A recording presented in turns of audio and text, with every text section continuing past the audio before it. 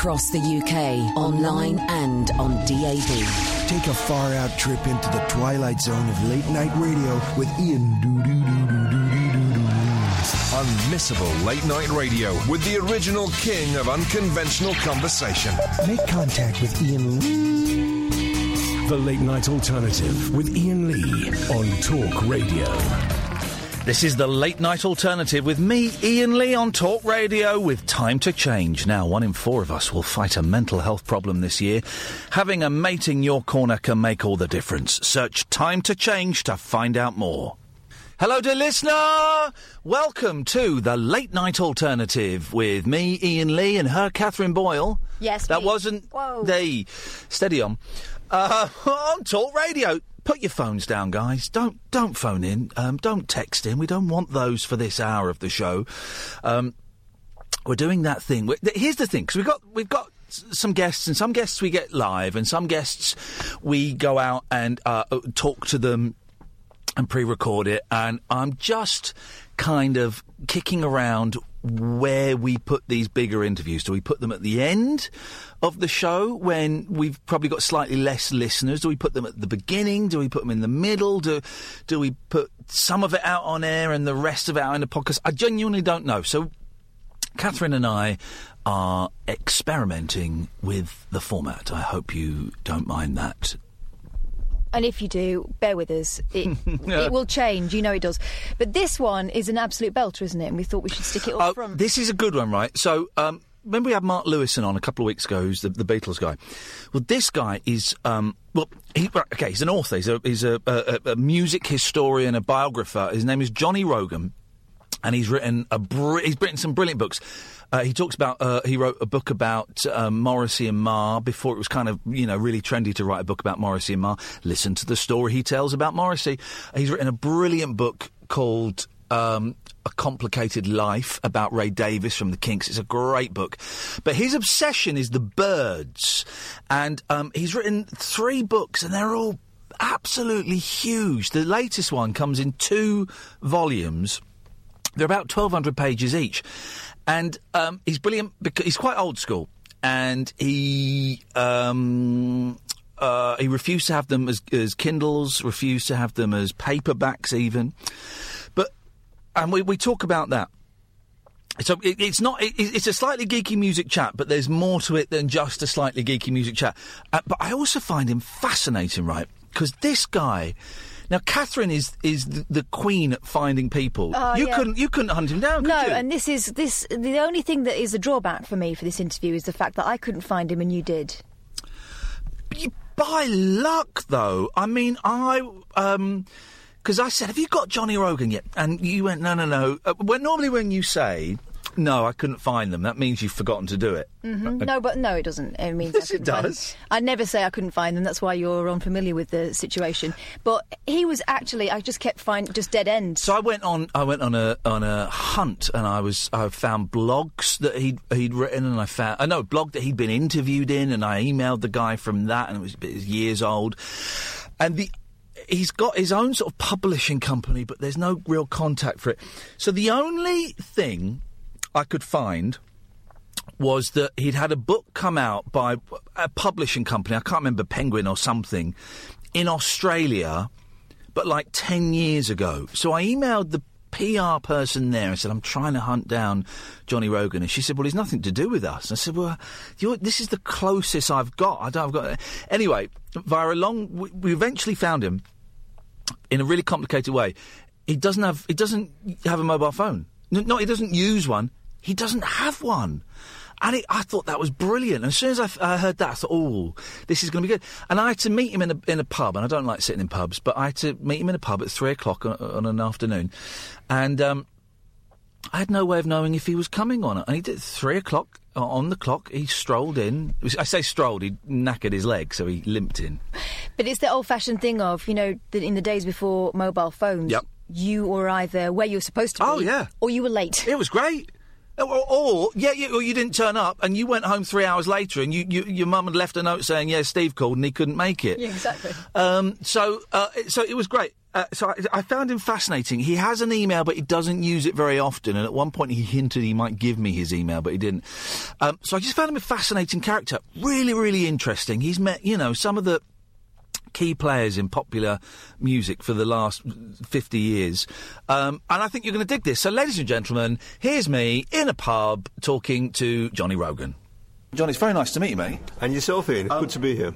I'm a big fan of yours. We were just talking about Mark Lewison, who's a friend of yours. I was at Mark's house last week talking Beatles and Monkeys, and I'm glad you mentioned him, because you two are very similar in that your biographies of musicians, they really are detailed, but not detailed to the point of being dull. Every bit of information in there is wonderful.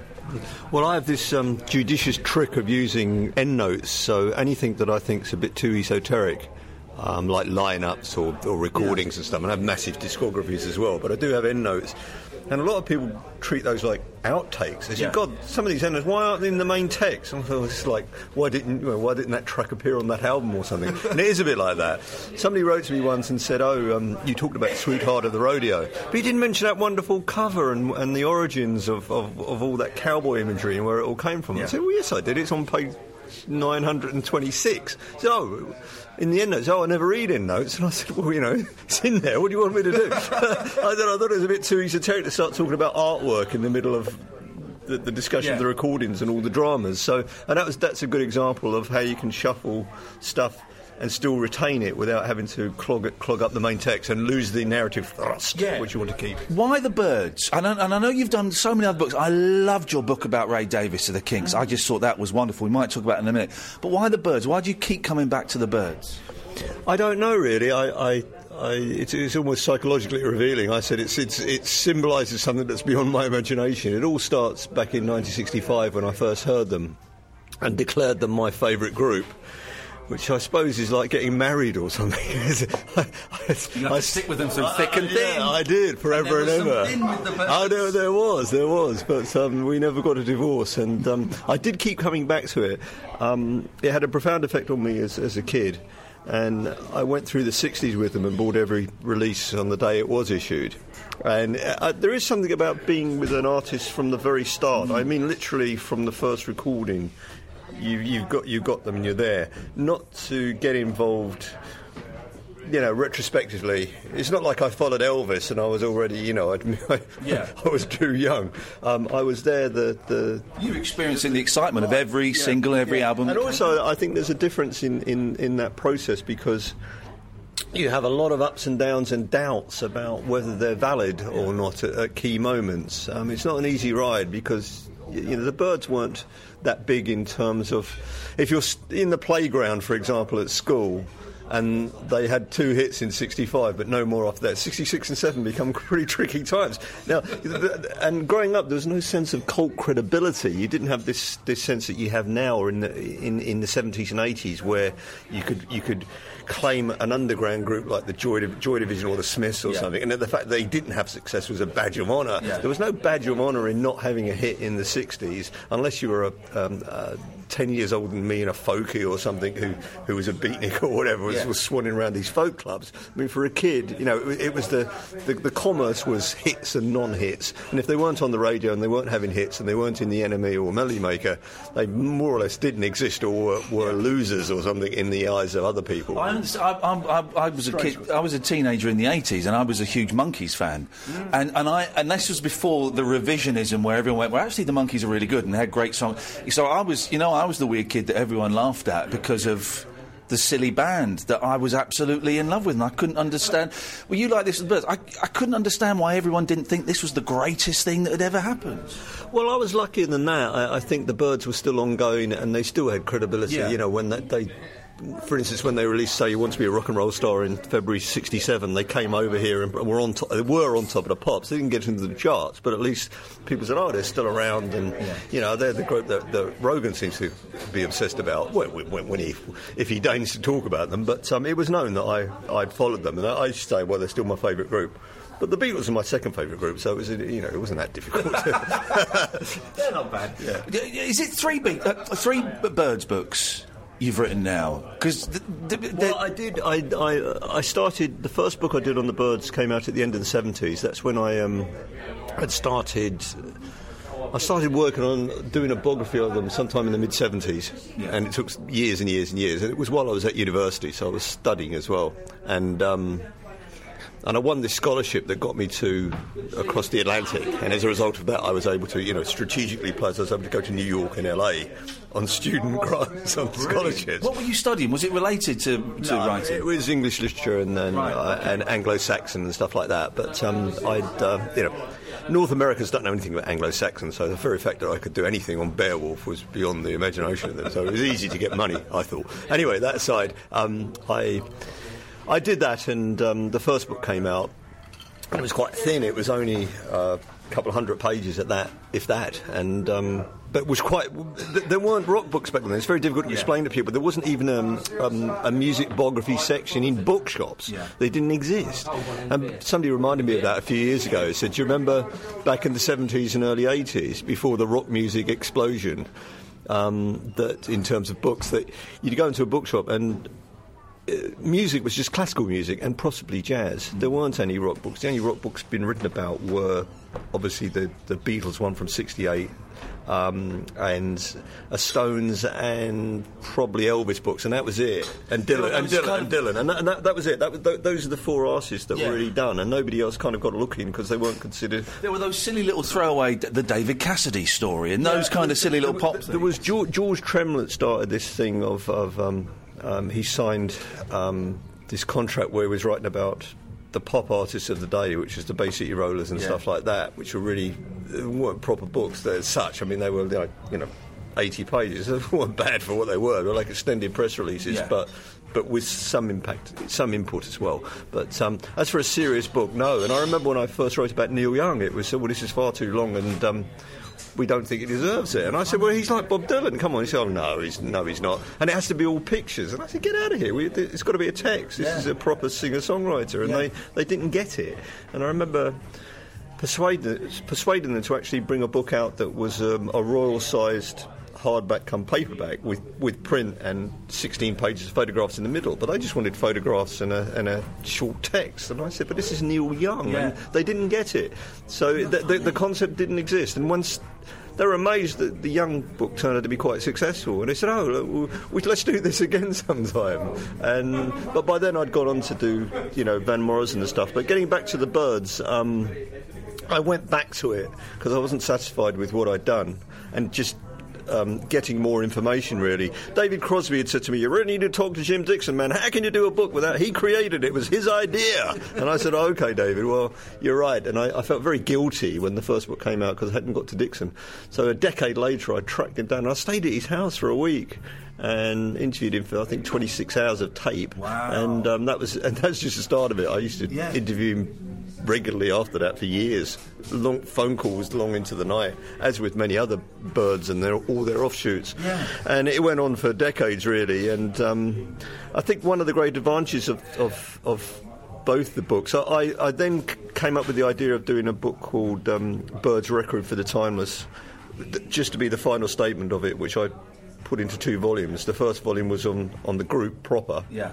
And the second one was on the birds that have now deceased, so that I could concentrate on their solo careers, their pre-careers, and all the bits that were not really relevant to the core story, if you know what I mean. Is this really going to be the final word? Because you seem to keep going back and adding bits and filling in blanks.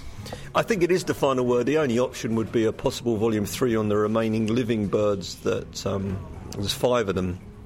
And they include Gene Parsons and John York, for example, who are quite obscure, but I quite like doing obscure people. And they're still alive. I could go out and do their stories, but that would be for volume 3. But if you consider that these books are 1,200 pages, it's another 10 years. It's like the Mark Lewison thing. Will he still be alive to do it? And I'm slightly older than him. I don't think I'll make it. McGuinn's mother lived till she was 102. So you've got plenty of time then. Well, no, if he's going to live till 102. When I was speaking to Mark about it, I said, I've got to ask you, volume 2, when are we looking at? He said, well, originally I had it in my head 2020. I don't think I'm going to make that. And I just thought, that's wonderful, though. No, he was, it's 2021 he was talking to me about when I last spoke to him, and that was maybe. But it's the same with me. I slipped back. I thought I'd do one about 4 years ago. This went 4 years over. But you have to take into account, and particularly with mine, is that, you know, I think even doing the discography took a year. Yeah. And doing the index, reading the thing, I had to read it maybe 6 times. And, you know, it takes weeks just to read it. And that's for proofreading it, where you're reading it very, very slowly, and again and again and again. Everything's multiplied in a book like that, everything. And you don't think about that.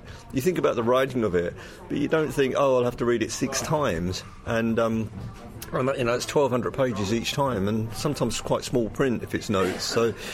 They're things of beauty. I've not finished them. I'm nowhere near finishing them, but I'm enjoying having a big fat book to go through. Am I right? It's only available as a book. It's not an e-book or anything.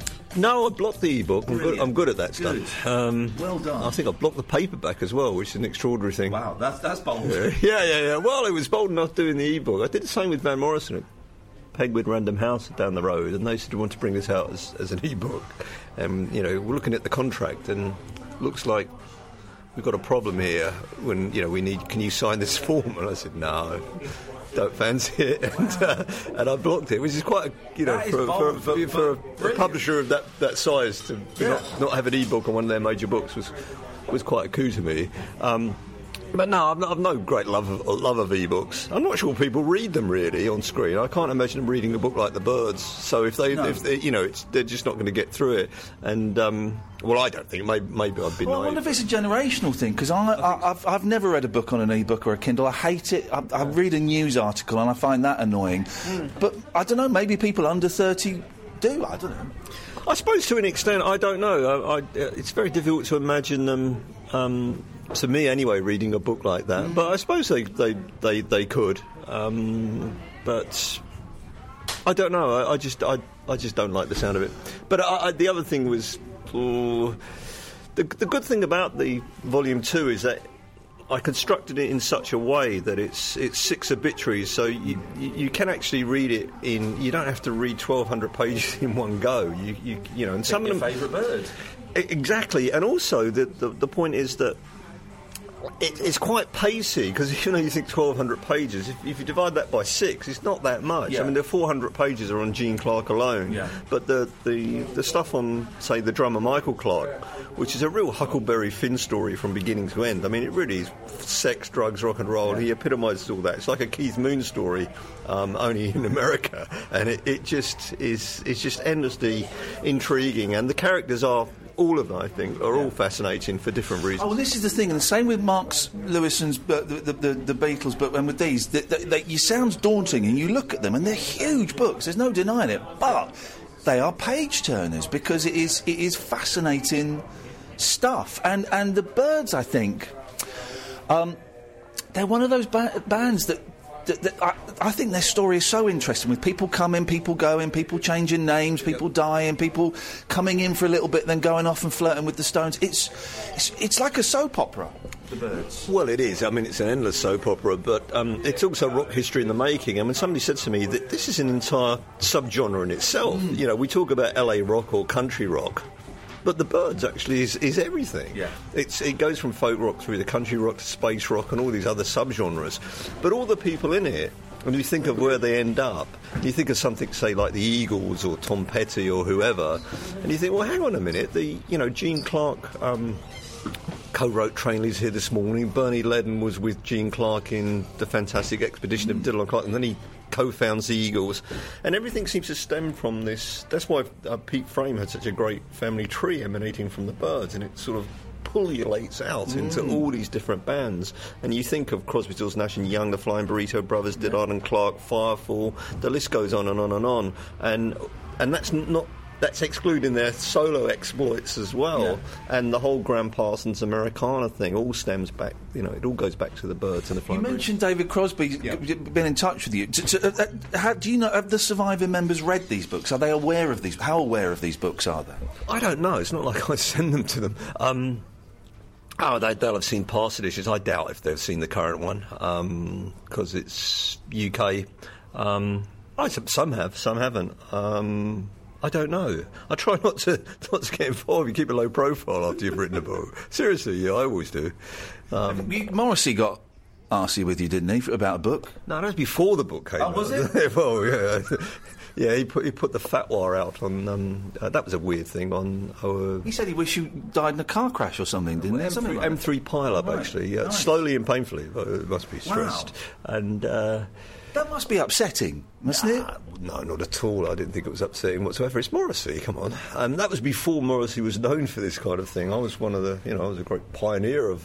Pissing off Morrissey. Well, no, but I mean, a lot of verbal vendettas have been voiced over the years, but I think I was one of the first ones. I was preceded by Band-Aid and no doubt other people, but I was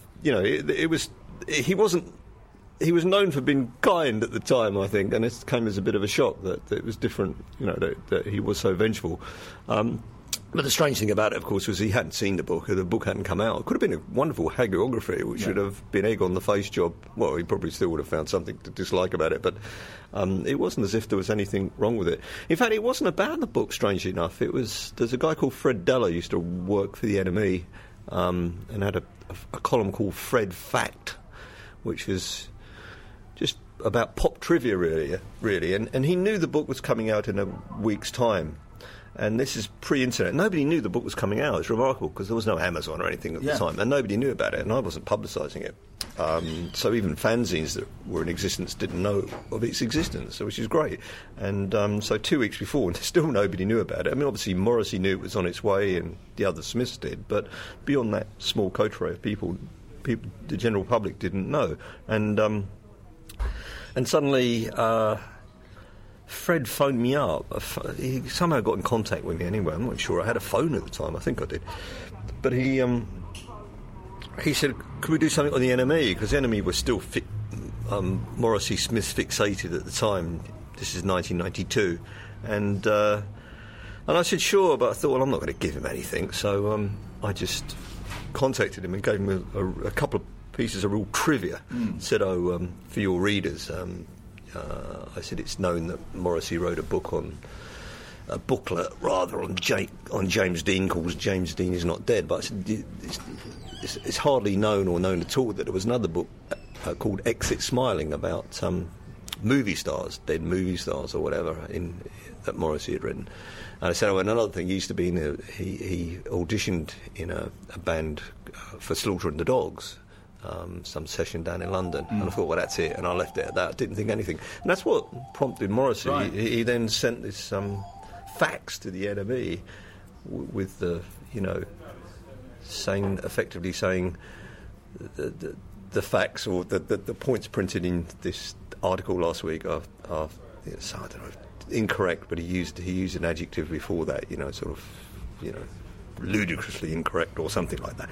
And personally, I hope Johnny Rogan ends his days very soon in an M3 pile-up. So that was it, really. Right. And it caused that must have helped sell the book, though, I would have thought, wouldn't it? Thought it must have done, yeah. But it was going well, and it would have gone well anyway because there was nothing out there, and it was a big book. I'd been working on it for some years. So, but yes, obviously, I thought it helped enormously.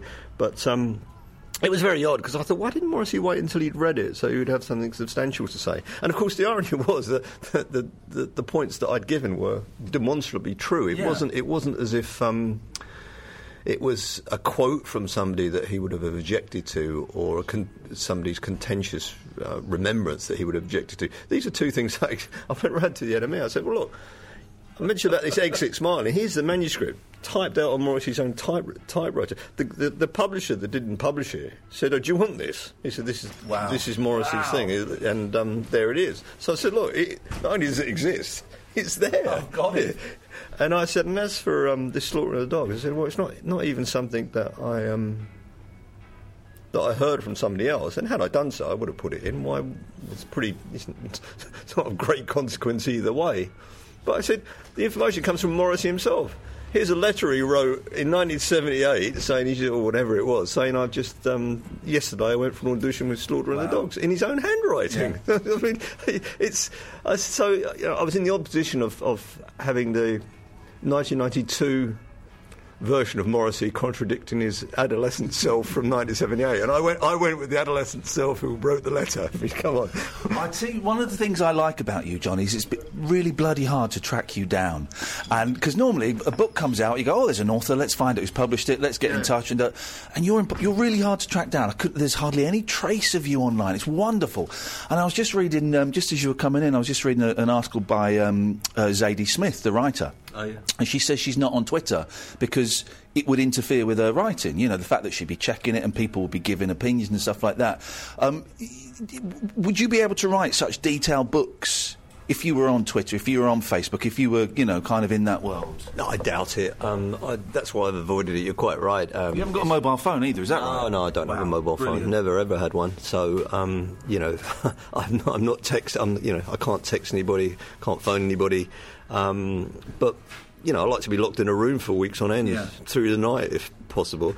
And, no, you couldn't do anything like that in the modern world, I suppose.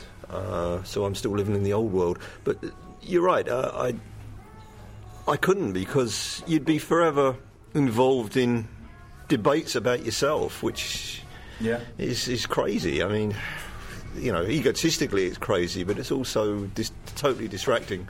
Yeah. And you'd be forever thinking, well, being scared of offending people and having to defend everything you've ever written or said, presumably. I mean, I'm happy to do that, but it is a waste of time. Basis. Yeah. I mean, if somebody wants to do an interview or contest a certain thing, fine. I'm happy to do so, but not on this fatuous kind of every day, every hour, and having to have a comment on something. I mean, who cares what I think about X's new book or the latest film that's come out? I just find it very egotistical and irrelevant to me. I'm not that important that people would want to know anyway. You've interviewed Roger McGuinn loads of times. How did you find it? Because I had him on the show once, and it was a thrill.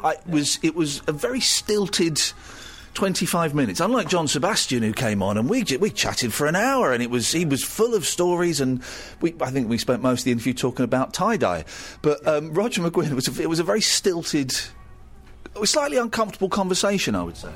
Was it? Well, McGuinn's very cool, and he controls his emotions very well. He's a complete antithesis of Crosby.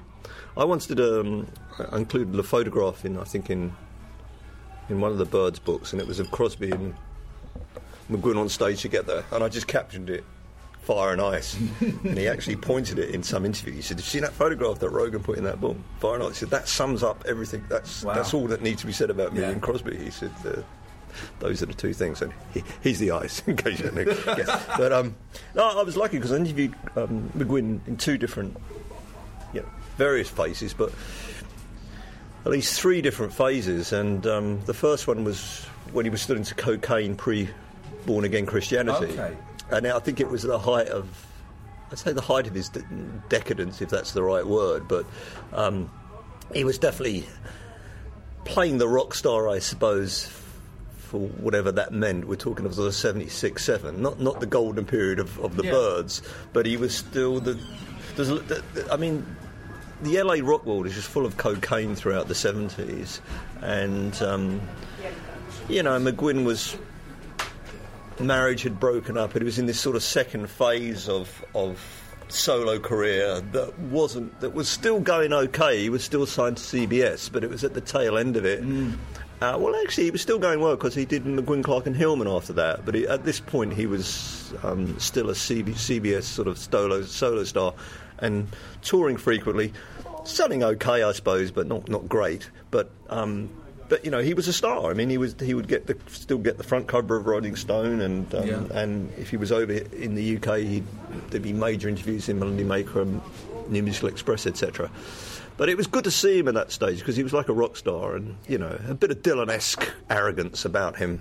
And that was all lost when he became born again. Next time I interviewed him, he was much more humble. Right, and he wasn't drinking, and he wasn't obviously doing any drugs. And it was just strange to see this transition into this beatific character who had previously been swaggering and, smashing his glass on the table, and because I was a very, very interrogative interviewer and would ask him tough questions. It wasn't, it was never easy with me. As I was saying, were you trying to perpetuate the folk rock image when you did this? I was trying to perpetuate anything, man, except my love of folk music. So you wouldn't get that from him today. You wouldn't get that anger or intensity. Very calm and measured. Very calm and measured today, and tends to punctuate his speech with little grins and a strange laugh. But he's much more distant, and probably a lot of it is by rote now, because he's like many stars, they've got their script, and to break them out of that, you have to come up with some question which just gets them to think for a second outside of their comfort zone. They've been doing it for over 50 years. McCartney, they're all the same. Exactly. You've really got to come out from the side with something that's like, why are you asking that, and win them over? It can be done, but I remember Jim Dixon saying to him, I'm going to have to reprogram McGuinn because he keeps getting this thing wrong. And I said, there's certain things that he's got by rote now, and he'll talk about the formation of the Byrds and the three of them, and then he'll say, and then Chris arrived, and then Michael. I thought, no, Michael precedes Chris, but you almost have to sort of like, you start again. It's important. That's important for Byrds fans. Yeah. It's like when Ringo arrives versus Pete Best. You can't get that kind of stuff wrong. And if you do, and you're McCartney or you were Harrison and Lennon, that's bad. That's your own band. You've got to get that right. So that's just little things like that. But yes, he's changed enormously, and it's difficult. You have to come up with some real tough questions and know stuff that nobody else knows, I suppose, to break him out of that comfort zone. You mentioned not being on Twitter. One of the joys of Twitter is David Crosby. Yes. Oh, and he will answer anything, and he is so funny and so wonderful. And one of my highlights of my life, this was like last year. I can't remember how it started, but I asked him a question, and he said, I don't know. And so he tweeted Roger McGuinn. He said, Roger, do you know this? Yeah. And he went, yeah. And so I told him, I'm involved in a conversation with Roger McGuinn and David Crosby. And then Roger tweets a picture to David saying, do you remember this building? And David, again, it's me and Roger and Dave. David says, yeah. We took acid on the top of that ice cream parlour in '66. And suddenly I'm in between two of my heroes reminiscing about taking acid on the top of an ice cream parlour. Yeah, no, he certainly is involved himself in Twitter, and, Crosby called himself in a song the world's most opinionated man, so he's got endless comments and everything, and always did have politically. And it's funny now, I mean, you should probably know, McGuinn's a Republican, Hillman's a Republican. They're very conservative. And, of course, Crosby's his freak flag is still flying from the early 70s. So he's a complete antithesis of them politically. But they seemingly, as the surviving Byrds, they get on okay. And Hillman's got an album out now, and, Crosby and McGuinn have made distant guest appearances on it. Okay. But it doesn't mean there's going to be a Byrds reunion. That's never going to happen, is it? I mean, they flatly said that's... No, and the further it goes on, the less likely it is. I mean, as with all these things, as with the Smiths reunion, the only caveat is money, of course. Yeah. And you think, well, how many million, is somebody going to come up with 20 million to make this happen? Well, I thought when the Buffalo Springfields had a sort of reunion a few years ago, I thought that might kind of preempt something, but... No. Well, that was down to Neil, really, and it was Neil Young, and it was after the event, I think, my memory's going... whether Dewey Martin and Bruce Palmer were still alive on that even. I think they might have been, but it was right at the tail end, and they died, and so the dream, there is no Buffalo Springfield anymore, but I suppose that was like the last knock-ins, and it was odd that Neil did that, but he did do a song called Buffalo Springfield again, and I think that just put it back into his mind. I mean, he's done strange things, Neil Young, like he's got Crosby, Stills and Nash and Young back together again at times where you thought, I thought... That's the last thing he would do, and he likes to, trick himself, I think, at times, and do things that people don't expect. I think there's at least one of those Crosby, Stills, Nash and Young reunions, and I thought, how odd that he would do that now. It was at the precise time where people were saying, he'll never do that. Yeah. But that's Neil Young. He's far more contradictory in what he does, so you would expect that. But as for the Byrds or a Smiths reunion, I would have thought no on the grounds of... Yeah, the further it goes away, I mean, it is just pure nostalgia now. I mean, it's for people who missed them the first time around or the second time around or whatever it might be. And obviously, with the Smiths thing, it's a lot of people missed it, unfortunately. But just because they were born too late, and it's and all the members are still alive, so it's tantalising. But with all the bitterness and, you know, having been through the court case myself, I've seen it. You know, I can't see Morrissey relenting, really. Is there any jealousy between McGuinn and Crosby? Because Crosby, you know, was the one that became the multi-million seller. Crosby, Stills, Nash and Young, you know, and McGuinn's solo career never quite got there. Is there any jealousy there? Crosby certainly believes so. I'm not sure he would say it anymore. I mean, his policy now is very much détente, and so is McGuinn, so is Hillman. They speak kind of fondly of each other. Yeah. I don't think they want to resurrect old battles. But, you know, you should hear the interviews I have with all of them, you know, but particularly with, Crosby. I think McGuinn's jealous of me. I think he's always been jealous of me. I think McGuinn still thinks he would Dylan, you know. I think he's jealous of me, and he's scared of me, man. Scared and jealous of me. You know, he saw what Crosby, Stills, Nash and Young became, and and that was Crosby of old. But I don't think he feels that. There's still a bit of Crosby, not the bitterness there, but the bitterness between him and Graham Nash now is palpable. Well, I think, you know, even with McGuinn and Crosby, if you riled them enough, but if it became, who knows there's a lot of suppressed feelings, and it's not worth bringing them up. And Crosby was trying to get the birds back together again, hoping McGuinn would relent, and being very nice about it. But at times you'd catch him, or other people would catch him, and the mask would disappear for a second, and he's saying, I don't know why he's not doing it. You know, he's either got some incredible resentment against me, and I don't quite know why. And I think it's unfair. You think, oh, sorry, but you know, it is. There's an unusual dynamic there, and you have to read between the lines a lot. As for the Nash Crosby's, that's a strange thing, but. Maybe not that strange. Well, it's odd. It is sad, and it's odd that it didn't happen years ago, because Nash went through a lot with Crosby. But it's all down to that book that Nash wrote, which is quite a sensationalist book, really, and he made Crosby the centre of it, and, you know, was bringing up sexual stuff that... which you wouldn't have thought would bother Crosby in the least, because, he wrote the book on all that stuff. But, you know, he's been monogamous now for God knows how long, and, he's been in a settled marriage, and, he's a grandfather, and maybe he just doesn't want to hear about all that stuff. And he also, of course, denies the particular, sexual allusions in the book that Nash has produced, and feels it was just to sell the book. Okay, fair enough. But you wouldn't have thought all that would have culminated in this breakup between the two of them. But then, of course, you have the Neil Young versus David Crosby as well. Yeah. And, Crosby, he got upset with Neil Young's wife or something. Was that the thing? Daryl Hannah, it's not his wife, but, Daryl Hannah, and the fact that Neil Young left his wife and took up with Daryl Hannah. But, that's complicated as well, because Daryl Hannah had a relationship with Jackson Browne, who's a friend of Crosby. Yeah. So who knows where, you have to go back into the roots of all this to work out where that antipathy came from and what it really means. But, it's an inappropriate comment anyway. You shouldn't be commenting on other people's love lives. I've got to ask that. I loved your book on Ray Davies. Yeah. I find the Kinks fascinating, right? Because I love them so much.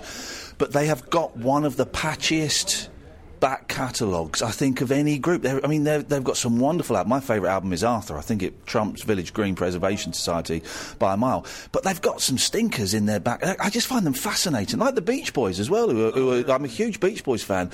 Man, they've got some turkeys in their back catalogue. How did you find doing the Kinks book? Great. Well, the Ray Davies book, sorry. Yeah. Well, no, that it goes back to the Kinks, because I wrote about the Kinks first at beginning of the 80s, and I think I was the first person that cracked that whole the real story. And there was a real story there, and it was a fascinating one, politically and otherwise.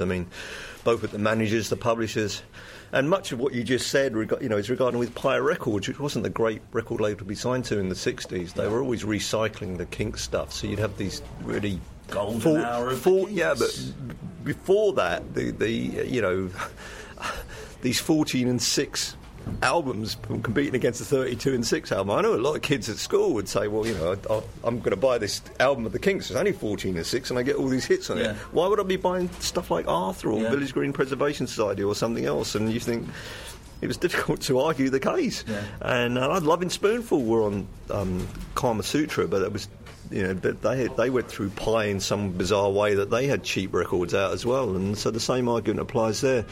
But also I think the sheer amount of records and the time they had to do them, particularly the Kinks in the early days. I mean, they were doing an album in a week and knocking it off. And the Beatles could do that because they had the talent and the songs already there. And I guess the Kinks kind of could do it, but, you know, you'd have a very patchy... The first few albums were OK, but lots of covers.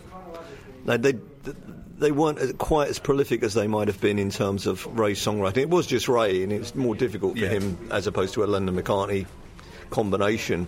So it was tough, and of course the whole concept of the album didn't really begin. I suppose it began with something like Rubber Soul, if you're looking back, or whatever, where people were sitting down and saying, well, hang on, let's take longer to make an album and make it as an art form in itself. And, you know, the Kinks didn't really get into that until 66, or Face to Face arguably would have been the first one, and then, you know, and then they were doing those, you know, Village Green and Arthur, none of which sold fantastically anyway, let alone in the States. So it was tough. They were a singles band, and I think they were always seen as a singles group, and it was difficult for them to make that transition to albums. Has Ray said anything about the book? Do you ever did he give feedback? Not publicly, no, nothing. No. Which is fine by me. I don't want any public feedback. Doesn't matter anyway. I'd be more interested in seeing what, you know, one of the roadies or what Jonah said, or Ray's wife, ex-wife, or whoever. But how do you pronounce her name? Raza. Is that because I've seen it written down? I've never heard anyone say it, so I was coming up with all kinds of exotic pronunciations. Again, very quickly, Twitter again. Dave Davis on Twitter, he's brilliant because he'll be posting pictures of him doing his concerts and stuff. And then last week he's doing a tweet about, are there any other blokes out there that find it really difficult to get pants that don't chafe their balls? And I just think this is wonderful. You know, this is a huge rock star. He was a big influence on me as a 15-year-old kid, more so than Hendrix or anyone like that, because it was that chunky guitar sound. And now he's a bloke in his 70s arguing about underpants on Twitter. I love it. Completely unaware of that, but nothing would surprise you. Well, Dave's Dave, and he's still out there doing it.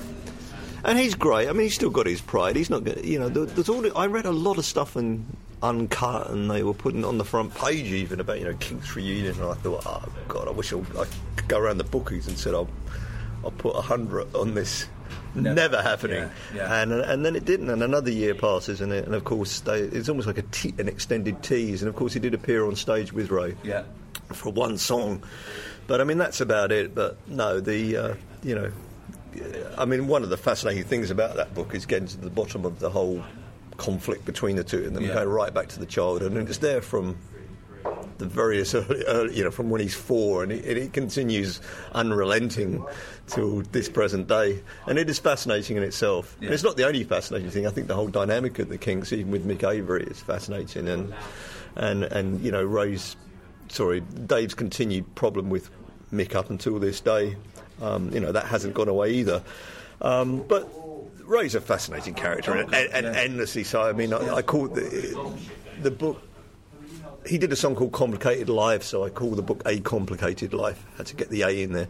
And it is. I can't think of anybody quite as complicated as Ray. And he has his own little hobby horses, and they've been there, you know, things that have never left him from the 50s are still part of his psyche, and I find it intriguing. And I find intriguing also the little games that he plays, not just with the world, but seemingly with himself as well. And I think people don't get much of his humour because it can seem quite cruel or petty. But it's more than that. It's not just the cruelness or the pettiness. It's something quite odd.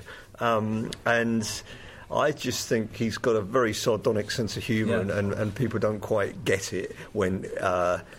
you know, when it rebounds on them in some way. And doing business negotiations with Ray, I mean, there have been lots of accounts in the book, and it sounds like a complete nightmare to certain people, like, whether it be Larry Page, the ex-manager, or whatever. But always there's a degree of humour underneath all this as to what the hell is Ray up to when he's doing this. Why won't he do this, and why does he perversely decide to do this, or seemingly so? And always there's a strange subtext that only Ray himself seemingly can understand. And when you the further you go into it, it's just shrug of the shoulders and say, God, how can you rationalise this? And it's great, it's funny. Johnny, the humour is the thing. Yeah. Oh, yeah. Man, I love you. I love you so much. I love your book so much, and it's such a thrill to talk to you. I'm going to let you go. Final thing, though. What are you doing now? What are you working on now? Oh, as if I would tell you. Come on. I've never even told my nearest and dearest. It's a 60s pop group. Is it? I don't think so. No, I don't know. I'm working on about 3 things at the moment, and just deciding which direction to go in. Is that how you do it? You kind of start a few things and see which one kind of grabs you the most? Well, I have a concept. I used to have a concept called The Box, and it was I would do something, get heavily involved in it, and sometimes do interviews for 3 or 4 months, and then put it all in a box and forget about it and open it in about 10 years' time. Right, okay. I did that with Van Morrison. That was a classic example. I did all these interviews, because I thought, I've got to do this, and all these people are going to die. So I thought, right, I'm going to do this research, and I'd do it, and then I'd stop, and I think, well, I'm not quite satisfied with it yet. Let me come back to that. And it's almost a tease in itself. And I, seal the box. And I opened it. I remember opening it. I think, God, I'd forgotten I'd interviewed him. Well, that's going to save a lot of time. This is great stuff. Why didn't I ever bring this out? This is wonderful. And I've got a couple of books like that on other artists that I've sort of started and not followed it through, or still have stuff that, I could do other books, but I'll never live long enough to do them all, so perhaps I should concentrate on 2 or 3 that might be remaining. It might only be 1, it might not be any. And, of course, there is that Birds Volume 3, which people will remind me, so who knows? OK. Johnny, it's nice to meet you, man. Thank you very much. Appreciate it. Across the UK, online and on DAB. Get an earful of unusual nocturnal emissions with radio's Lord of Misrule, Iain Lee. No relation, thank God. Unfiltered Night Talk with the original king of unconventional conversation. The Late Night Alternative with Iain Lee on Talk Radio. Good evening, dear listener. We are live. It's 2 minutes past 11. This is the Late Night Alternative with me, Iain Lee, on Talk Radio. And with time to change, 1 in 4 of us will fight a mental health problem this year. Having a mate in your corner can make all the difference. Search Time to Change to find out more. So, I hope you enjoyed Johnny Rogan. I'm going to be honest, we got in about just after 10 o'clock. Just after the show started. That was cutting it a little bit fine. I do apologise. We went to see Hair at the Vaults in London. Oh, it was good. Oh, it was good. Oh, it was really good. I love it. I love it. Those kids can sing. I'd forgotten just how bleak. Spoiler alert, it's a 50-year-old play, for crying out loud. So what? The Mousetrap is older than that, and I'm not allowed to tell you who did it. I know who did it, even though I've never seen it. I've forgotten, it's a bleak ending. They're singing Let the Sunshine In, and I've forgotten just how bleak it was. But here we go. Round of applause. Bravo. Bravo. Everybody involved in that production, bar one. No, I'm joking. Everybody. So the show is here. It is live. We are streaming on Periscope. If you want to watch it, you can type into your computer periscope.tv/Iain Lee, IAINLEE. You can listen to us on DAB or download the Talk Radio app. Tonight we're going to do something, we're going to do the same old rubbish, don't worry about that, but we're going to try something a little bit different. We tried it a bit last night, and I've been kind of thinking, well, maybe we could do something with this. So it's a phone-in show, right? I know we've got lots of new people listening and watching. Hello. And if you're listening and watching around the world, stay tuned. I can tell you how you can get involved. So the way this normally works is I will sit here and I will talk rubbish. And you can call in 0344 499 1000. 0344 499 1000. Free from most calls. Most may cost you pennies. We call you back. But I've set up a Skype for the show. And here it is. Are you ready? I've not turned it on yet, so just hold your horses. You can Skype us from anywhere in the world. And the name you need to add is Late Night Alternative. I'm going to say something that only old women say. All one word. Late Night Alternative. And we'll try it tonight. And we'll see if it works, and we'll have a little play. But it does mean, because I know we've got listeners all around the world that are jealous that Britain has a queen who disrespects the troops by not laying a wreath at the cenotaph. That's, I think, is we'll discuss that at a later. Let me just take this. Hey, line 1, you're on the air. Hi. No.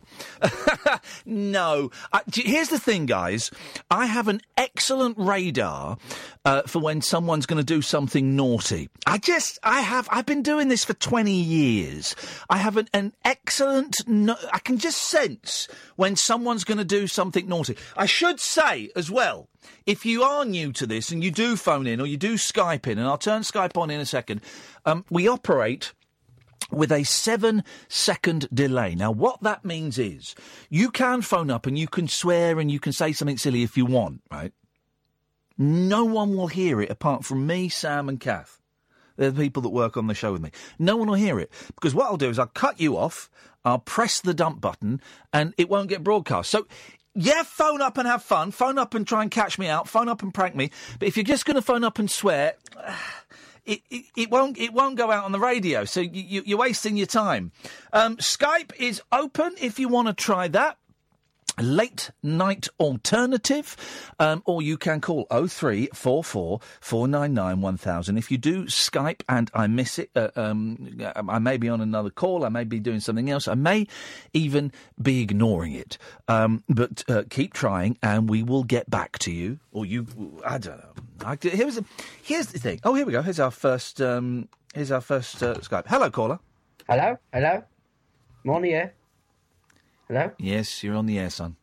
Okay, so I would like to talk about the recent problems with terror attacks in Britain, if that would be okay for you.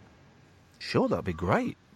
Well, what I realise is that we don't have a proper... What's your accent?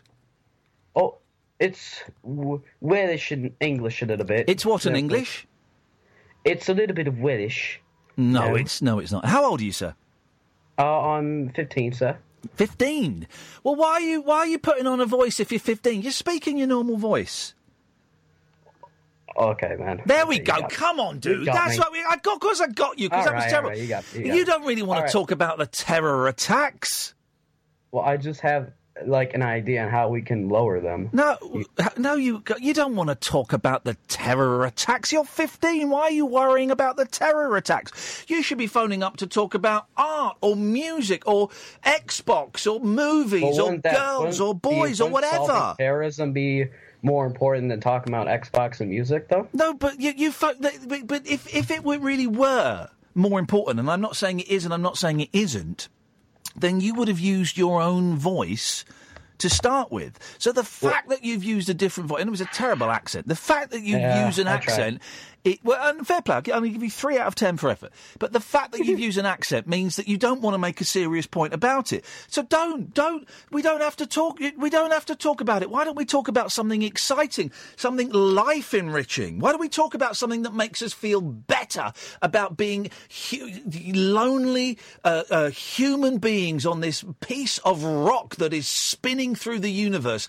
Our life is ultimately pointless and meaningless, and the best thing we can hope for, caller, the best thing we can hope for is to die at an old age. That's it.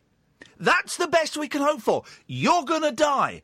I'm going to die. We are all going to die. So why would you want to waste any of this precious, precious life talking about stuff that you don't really want to talk about? You feel you should because it's a phone-in radio show.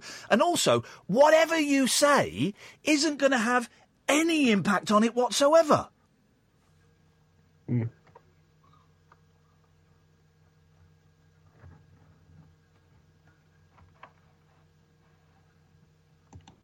OK, and he hung up. There we go, you see.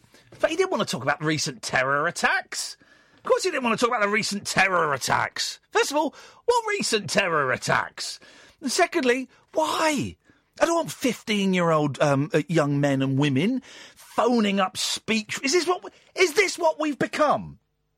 A world where 15-year-old young men and women phone up speech radio stations to talk about terror attacks? We are better as a species than this. Sure, listen, life goes by like that. I was with my mum today. I've not seen her for a while. I missed her birthday last week, so I was away, and I was with my mum, and bless her, she's very ill with MS, and I had to go because I had to sort out this bloody payments and things. And I took her out for a coffee, and we sat for a coffee, and she told me that she'd had a letter from someone, a relative, saying that Auntie Anne had died. Now, I thought Auntie Anne had died quite a long time ago. And then she told me that she had... She then phoned up her mum. She said, I phoned up my mum because I thought she should know, because it would be best to tell Grandad. And I said, Mum, you know that Nan died about 15 years ago? Yep. And it broke my heart. And life is so precious and is so short. So don't phone in to talk about terror attacks unless you really, really want to. We've got a caller on the Skype. Hello, caller on the Skype. Hi, Ian. It's Bruce from Australia. Hello, Bruce from Australia. Do you want to see my big sellotape? I haven't spoken to you for many years. Hey, I had a message about you the other day, bizarrely enough. What was it? Someone sent me a message saying, I used to really hate that caller Bruce on LBC. Are you completely serious? Yeah, I'm absolutely serious. Someone sent me... Hang on, let me see. It might have been a Facebook message. Let me see if You're really serious? I'm absolutely serious. I had a message. I've not spoken to you for years, and I had a message. Hang on. By the way, you blocked me for comments on your Facebook. Can you please unblock me for that? Well, hang on. What comments did you put on my Facebook? I don't know. I've always actually been quite nice to you. You're a bit of a dick. I am, but I've improved a bit though. I don't know how to unblock someone from Facebook. That's all right. I'll just make a fake account. Okay, fine. There we go. But just so the listeners know, you know that Ian's on prime time on Australian TV every week in Australia. Tell them about it, buddy. I'm a big star over there. No, he seriously is. There's a channel called Channel 7. Yep. Which is pretty big, and he's actually on this channel hosting a program about dogs on YouTube. Yep. And it literally is the top-rating program in Australia. They show it over here, and it does quite well over here. But in Australia, sometimes it's the number. Didn't it replace a cookery program or something? Yeah. It replaced My Kitchen Rules. Which was going down the pan. Serious, guys. I know, this is true. I'm number one in Australia. Imagine that, Bruce.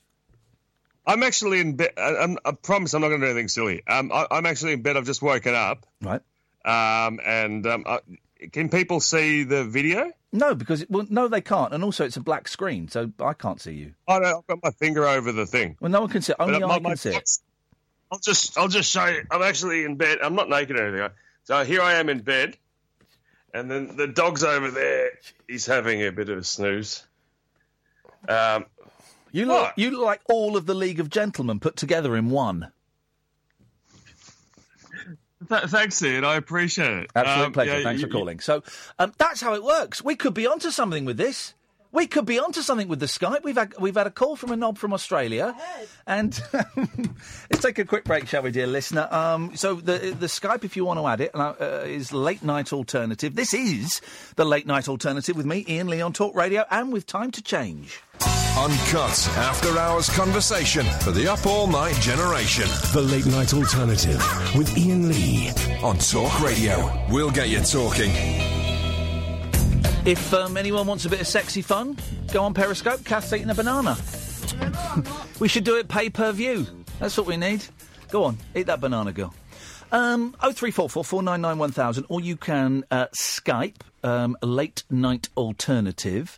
If we answer it, that's great. If we don't answer it, then that's, maybe try a little bit later on. I want to take one of these calls. Good evening, Nathan.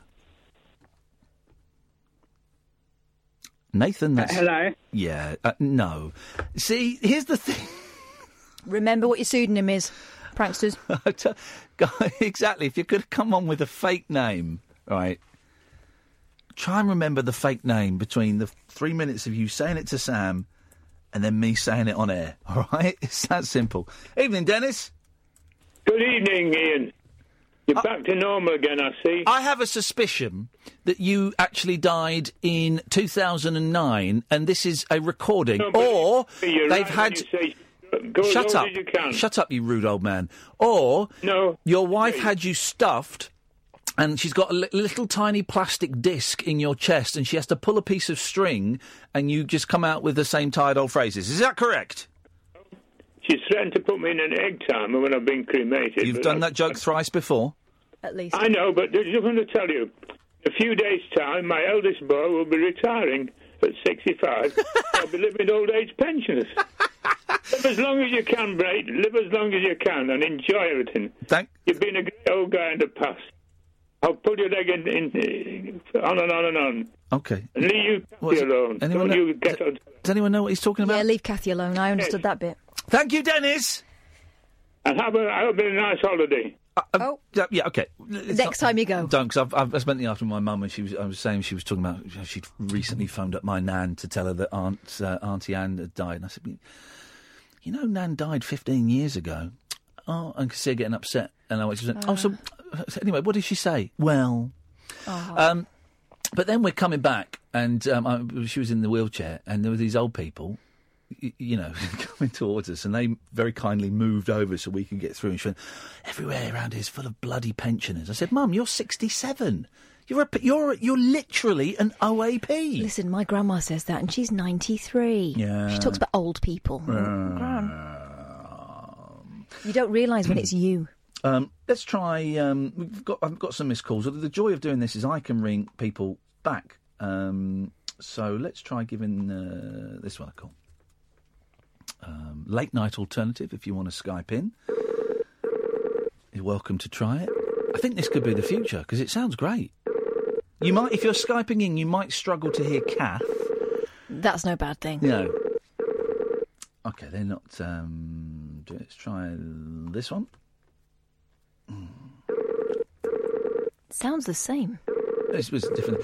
If you Skype in and use video Skype, you'll be able to see my giant sellotape, which I've got down by my feet.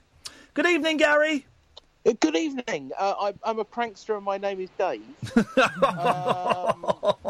I wondered, I was just using this technology to prank UK-based radio stations. It sounds like you're calling us from the 1930s.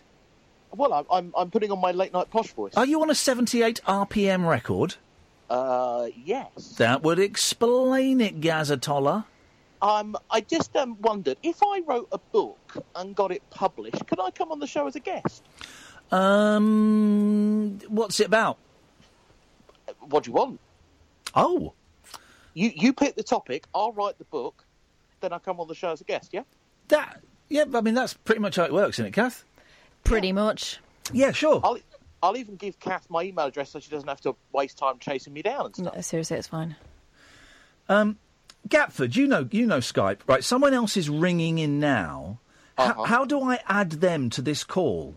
The problem is Skype has changed up versions so many times, I'm not really sure. Right. There should be an option to... He's gone then. He's no use to me. No. I wanted to add him to the call that was coming in then. But if it's a choice between him and the new one... He's gone. Mm-hmm. He's gone. I'm just accepting these all these contact requests.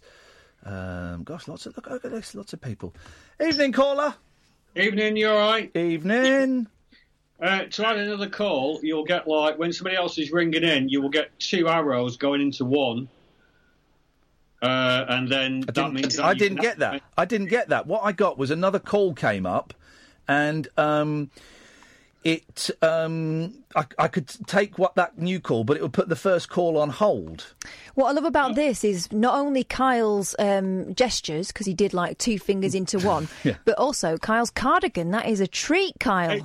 Catherine, it's not a cardi. It's a dressing gown. It's a lady's dressing gown, which I'm known for wearing. He's going trans. Very trendy. Very trendy. It takes a real man to wear a lady's dressing gown. Nothing wrong with it. Well, Kyle, you called. Would you like to... Oh, hang on, I've lost you. Hang on a minute. Would you like to see my giant sellotape? Nothing would give me greater pleasure. I'm going to hide it from the viewers on Periscope. Size of that. Size of that, Kyle. Look at the size of that, Kyle.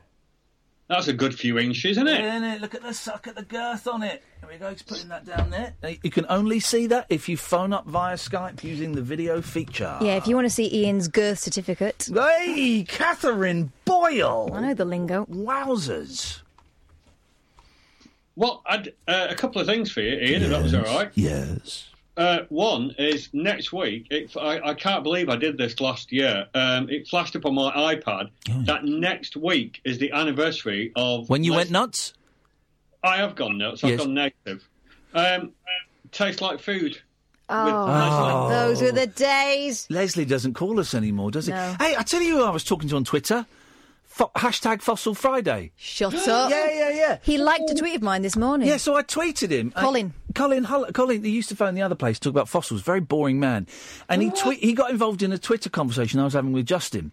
And he's firmly in their camp, yeah, isn't and he? I said, why don't you call my show anymore? And he went, oh, it's on too late for me. I need my beauty sleep. Now, anyone that says they need their beauty sleep is a very dull person indeed. And he looks like Mr. Magoo, so a bit late. He looks like, if Mr. Magoo were a sex offender... Flippin' heck! That's what he looks like. You know, he does ring me about 3 times a week, don't you now? And I've inherited him from you, kind of. Good. Oh. Stops him ringing us. Stops him ringing. So what? Hang on. Did we get to your point? No, I was going to ask you, but did I miss the Sam Fox question last night? I've got one. Oh well, we can. We did try to do the Sam Fox quiz last night, but we'll do the Sam Fox quiz tonight. Yes. Bring it, Kyle. Bring it. It was the Sam Fox quiz. What's your question? Okay, so she was a big star in 1982, but how much did she insure her breasts for? £1 million. No. $1 million each. Oh, Catherine! I said it. I said it. What are you talking about? I said £1 million each. But of course, if she was going to be accurate, she should insure one for slightly less, because no one's completely symmetrical. Did you send out that Sam Fox box set? Yes. No thanks yet. Okay.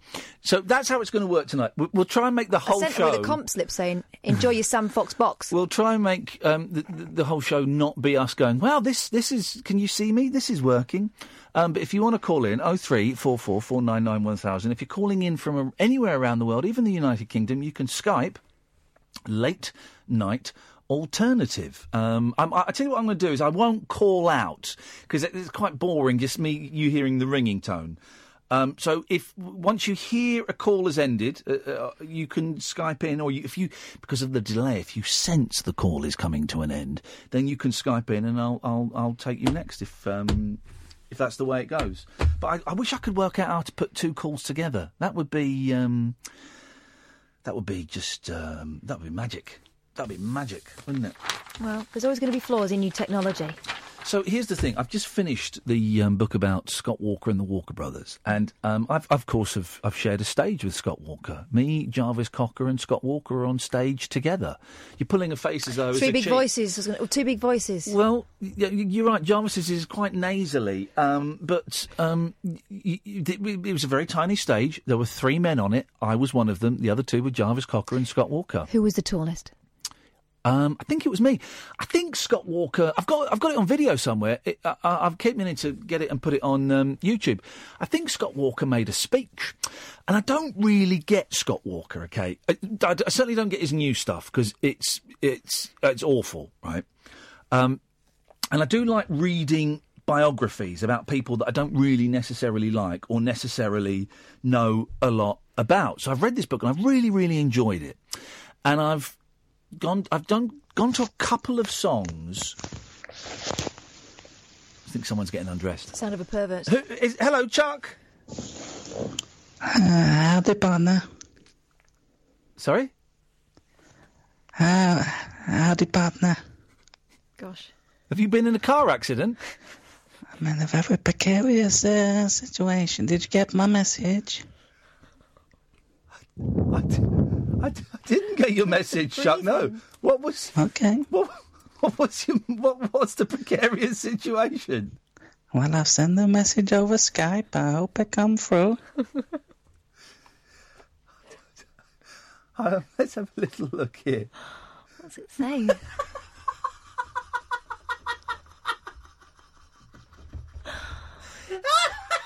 Ian? Not a laughing matter. Share with the class, please. Can I have a look?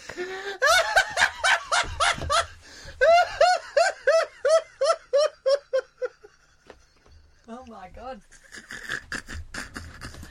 Oh, my God, that sounds perilous. Do you want me to read it? Yeah. Yeah, go ahead there. Indeed, Tubbo. Need help. You're on the hope down, Wayne. What's going on, Chuck? What's happening, Chuck? What's up, Chuck? I'm currently hiding in my bunker. Guess I hate to break it to you, but holy guacamole, aliens have landed.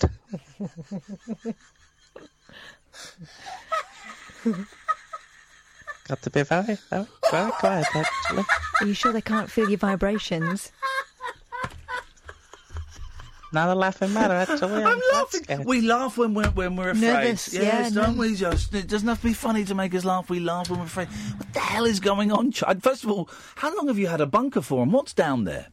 Apart from you, just a lot of cans of beans and some and a bed. Some what? Bed. Sorry. I hope you've got some ventilation down there. So tell me about what happened then. What happened with the aliens? When did you first get suspicious?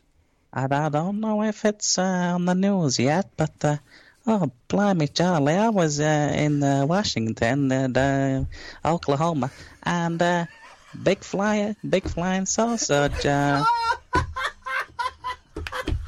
came flying over.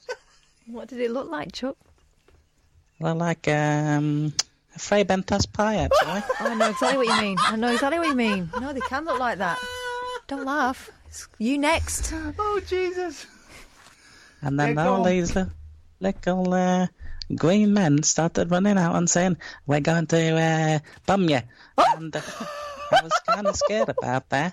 So I went into my bunker. They're quite colloquial, these green men, aren't they?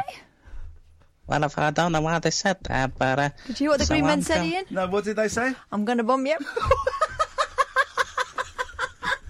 So See, normally they call it probe, don't they? But they've obviously got intelligence.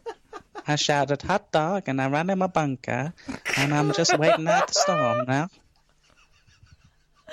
Duck Can and you please cover. ring Donald Trump and let him know? Now look, hang on a minute. Do you want us to phone Donald Trump? Yeah, let's do it. Yes, please. Okie dokie. Where does he lives in the White House? Well, no, not really. Mar-a-Lago or Trump Tower.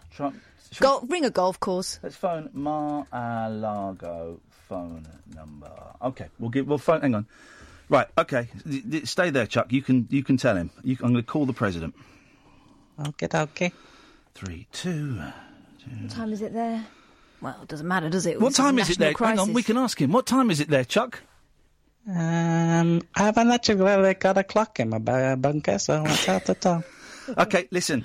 You're calling up Mar-a-Lago. Reception main. Okay. This call is being recorded. If you do not wish to be recorded, please disconnect at this time. Please hold while I try to connect you. It's up to you, Chuck. Over to you, Chuck.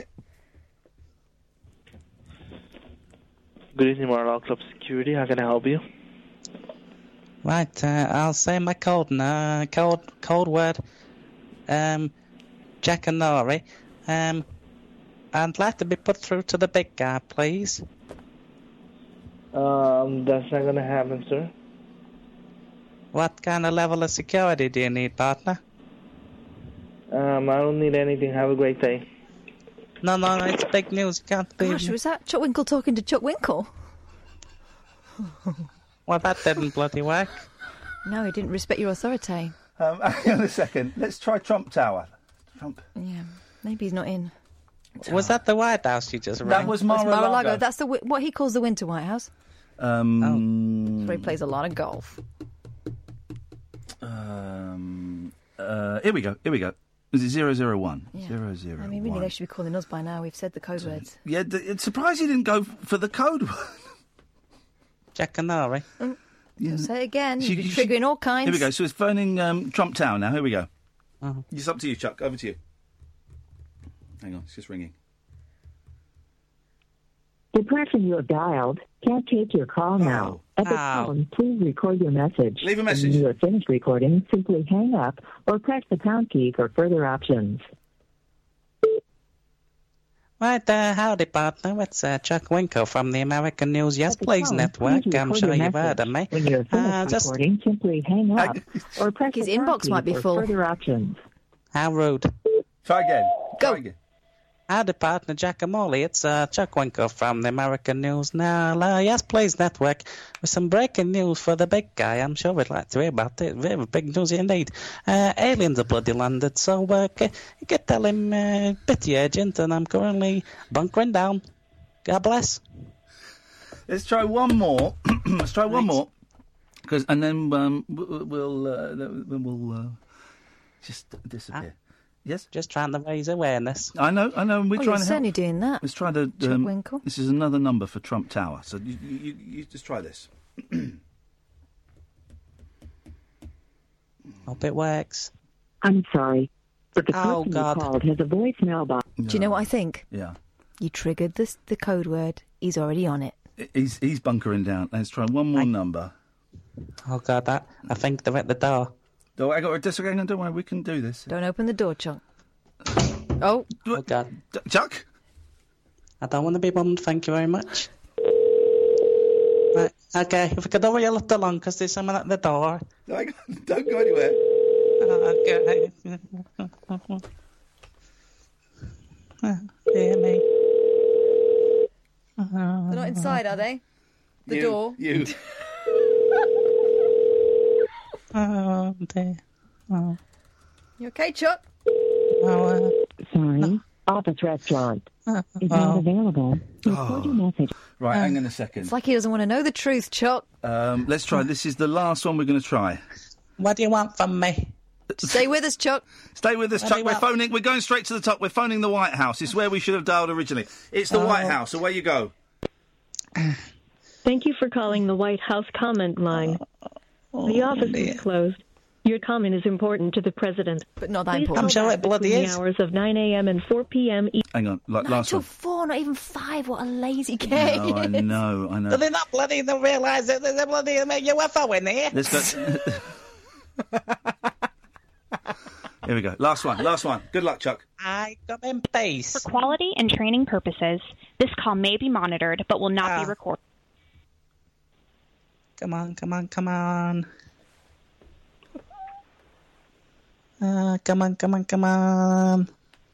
Thank you for calling the White House comment line. Oh. The office is bloody closed. Your comment is important to the president. Please call back between the hours of 9 a.m. and 4 p.m. It looks like you're going to have to do this on your own, Chuck. Oh, God. Yeah, right, I'll take one for America then. Just the one. Good luck, Chuck. Take care. Oh, that's up there. Bye-bye. Here with me. They're not going to find anything up there. No, they're not going to find anything. This is the Late Night Alternative with me, Iain Lee, on Talk Radio. And with time to change, 1 in 4 of us will fight a mental health problem this year. Having a mate in your corner can make all the difference. Search Time to Change to find out more. The radio show for people who know the best part of the day is the night. The Late Night Alternative with Iain Lee on Talk Radio. We'll get you talking. 0344 499 1000 is the telephone number if you want to give us a call. You can Skype Late Night Alternative, and Marty is saying, I just sent you a screenshot on Skype as to how you can add another call to the call you're already on. Marty, is that you from Vancouver? Because I don't see it, dude. I don't see, I certainly don't see that image that you claim to have sent me. So I'm unable to help with that. So, reading about Scott Walker, and every now and then I've ordered Scott 1. I don't think he's the genius that everyone says he is, but there's something about that voice that is quite magical, but I just don't really buy into it. But I would listen to, every now and then I'd read about a song in the book and I go, oh, I'll check it out online. And there's a great song called Lines, which is a great song. Very strange band, the Walker Brothers. The drummer couldn't drum. So he would mime and they'd have someone behind the curtain playing because he couldn't drum. But they were just, he had paid for them all to come to the UK. Never had a hit in the States. Didn't they? No. They were all Americans. They came over here, never had a hit in the States, and a very, very peculiar band. But one of their songs, I can't stop playing it, and I'll play it in a minute. Hello, Dan. Oh, geez. Oh, it's not Dan, that's Rupert Murdoch. G'day, Ian. How you doing? Oh, God, the mouth moves. Very well, Rupert. Sir. I've just been listening to your show this evening. Yes? I was just wondering, Ian, you're not making me any money tonight, are you? Not tonight, sir. No, sir. What? I've put these special lines in. And the thing I was wondering, right, are you Kenny Masters? I don't think I'm Kenny Masters. Who's Kenny Masters? I don't know who Kenny Masters is. I'm very shocked by that revelation, Ian. Uh-oh. Did you think I was Kenny Masters and that's why you gave me the job? I did think you might be Kenny Masters. I've seen you holding your big wrench. I know, yes, thank you, sir. Well, sorry, we'll try and make some more money for you, sir. I think that's quite important. You've got a good sponsor there, Ian. I'm proud to support this charity. Thanks very much indeed. There must be a way, and Matthew Stevenson, if you're listening, is there a way that I can somehow stream the video footage from the Skype calls on Periscope? It won't be on Periscope. It'll be something like a Google Hangout. Just have a little think about that, Matthew. So, reading this book about Scott Walker, man, I knew very little about. And I like the enigma. I like the myth. Mm-hmm. Not so keen on the music. But Sun Ain't Gonna Shine Anymore is a great song. There's no denying that. But this song, No Regrets, right, and I'm aware of it. I've always been aware of it. Because they got back together in the 70s. And it was a very weird reunion where they did two sort of half-assed reunion albums, then did an avant-garde album. Very strange band. And they would play working men's clubs, right? At the height of their fame, they'd go and play... Because Scott Walker didn't want to do big shows and things, so they'd just go and play in working men's clubs to get the money. And he would refuse to sing any of the hits. Isn't that weird? But the song, No Regrets, is... Now, you know it, right? Mm-hmm. But you don't know it. You don't know it. Well, I do know it. But no. You know there's no regrets, there's no... You know that bit. But you don't... The song itself is one of the most lush, moving, miserable pieces. It's all about people that are split up, and he's glad that they've split up. Yeah, I listened to it again for the first time in ages today, and there was a lyric that I hadn't noticed before. Yeah, go on, I bet you know it's one. We'll only cry. Yeah. And then... Oh, no, the one I was thinking was, don't want you back. Don't want you back. I'd heard that before. We'd only cry, and I thought that was the end, but it says, and again, or something. Yeah. What I'm going to do... Meaning, if we get back together again, we're going to be back here in, 2 weeks. We're going to have a break, right? I forgot what time I did that second read. It was about 11:36, I think. Okay. We'll have a break, and we come back, and we're going to play No Regrets. It's quite a long song. Right, and I thoroughly suggest that you do it. If you've got headphones on, that'd be great. If you can lie down in the dark, that would be awesome. If you can just if you're doing something, if you're reading, if you're making, if you're washing, whatever, just try and stop. We'll have some adverts. We'll come back and we'll go and play No Regrets by the Walker Brothers. Try and be completely present because honestly, it's a sound unlike anything I've ever heard. I've never really paid it any attention. This is the Late Night Alternative with me, Iain Lee, on Talk Radio with Time to Change. The Late Night Alternative with Iain Lee on Talk Radio. Evening, dear listener. Don't call in for the next 5 minutes or so. I want to share a piece of music with you. It's quite a long piece, 5 minutes 39. It's the Walker Brothers. So they were big in the 60s. Then they split up and Scott Walker went off and had some hit records and then didn't. The others didn't. Then they got back together again in the mid-70s, and they had this hit. Now, it's a song that you'll know. I thought... It's a song that you think you know, but you don't know it. I believe the kids would call this as a red pilling. I'm about to red pill you, right? This song is incredible, okay? Listen to The strings. Listen to Scott Walker's voice. There's a and listen to the harmony. John Walker, not real name. John is doing the harmonies, right? It is the bleakest. Have a listen to this. I can't describe it. I think this is absolutely wonderful. Right, here we go.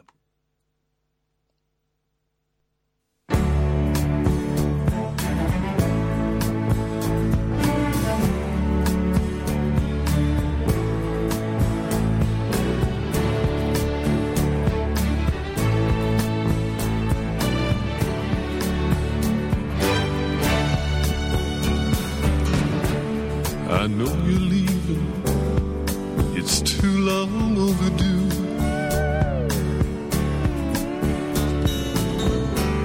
For far too long, I've had nothing new to show you.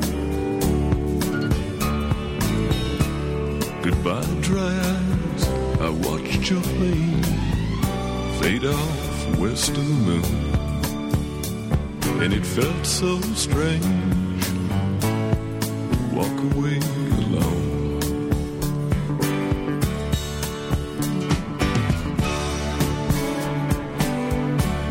There's no regrets, no tears goodbye. I don't want you back. We'd only cry.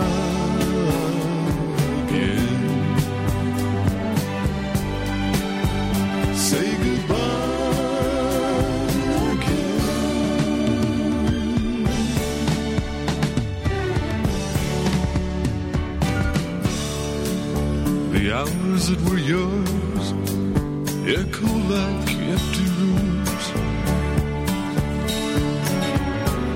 The thoughts we used to share I now keep alone.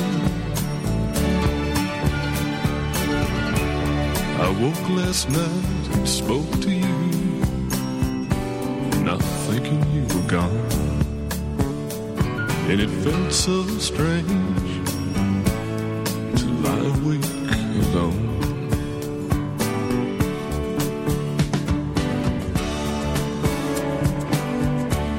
There's no regrets, no tears goodbye. I don't want you back. We'd only cry.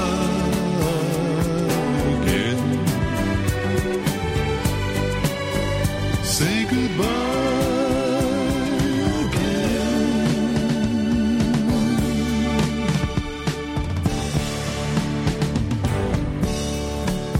Our friends have tried to turn my nights to day.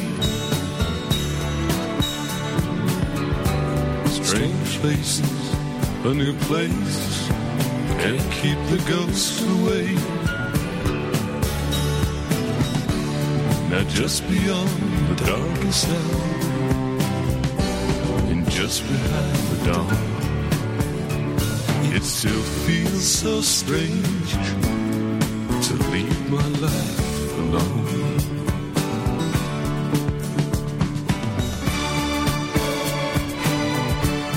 There's no regrets, no tears goodbye. I don't want you back. We'd only cry again. Say goodbye again.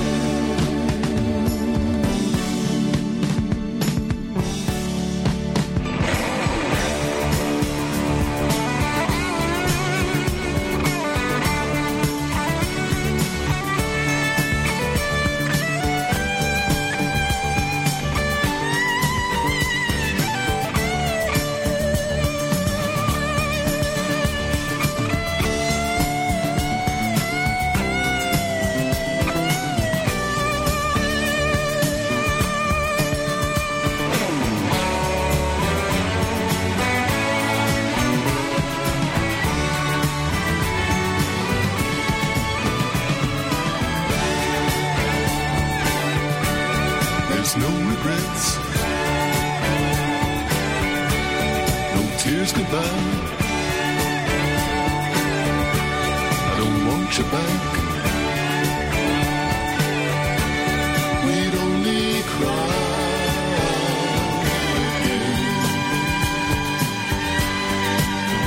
Say goodbye.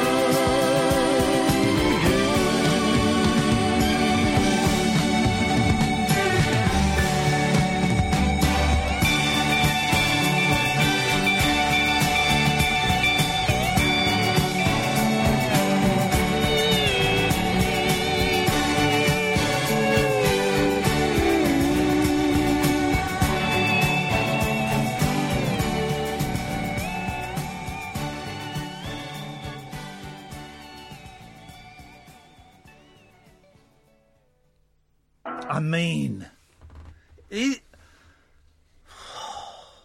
isn't that? I couldn't stop listening to that yesterday. I got home.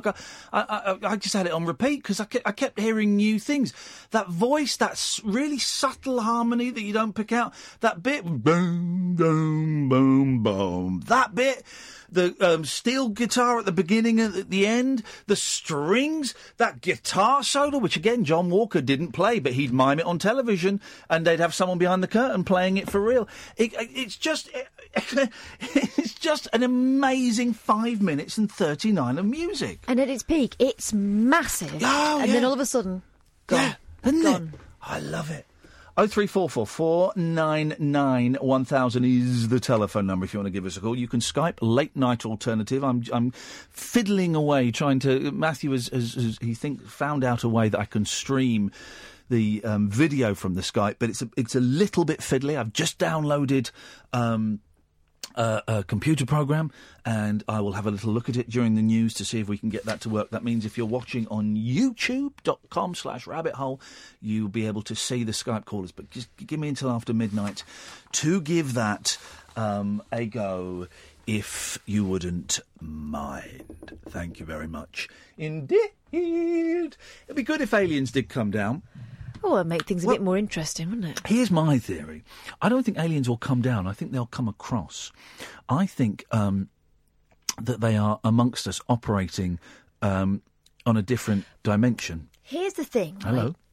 Why are we expecting them to be humanoid? We're not. They might be tiny. We're not. They could be... I reckon they've been here for ages. Well, they could be huge. I don't know if you've seen the television series Land of the Giants, where the humans landed on it. They went to Land of the Giants. Yeah. So they were tiny. And everyone else was massive, like a cat would eat them or something. Or they might be those, what are they called? Them creatures that live on your skin. Lilliputians. No, the other ones. Crabs. No, the real ones. Crabs are real? Take a minute, would you? Hey, speaking of which... Oh, there's tardigrades. There's a tardigrades. A fake story. Fake news. Hang on a second, where was it? The Sun. Where was it? Fake news. Surely not in the Sun. A stunned couple chased off a snarling badger with a broom after finding it sitting on their landing. Right, well, we know that badgers don't exist. Well. And there's what that is. It's obviously a picture of a toy badger stood atop the stairwell. That's what that is. Why would they fake that, these weirdos? A snarling badger? Graham Raitt, 74, thought it was a cuddly toy left by their grandchildren until it started moving.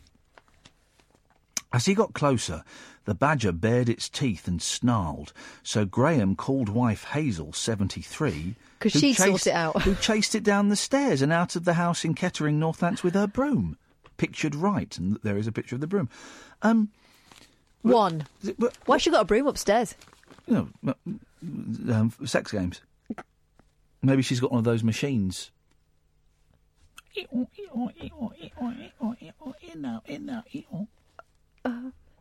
Graham said, I was gobsmacked. He was just sitting there. So were you lazy old git. You got your missus to chase it out. Like it was a big spider. Yes, they're riddled with tuberculosis, if they actually existed, which they don't, but... Isn't it bovine tuberculosis?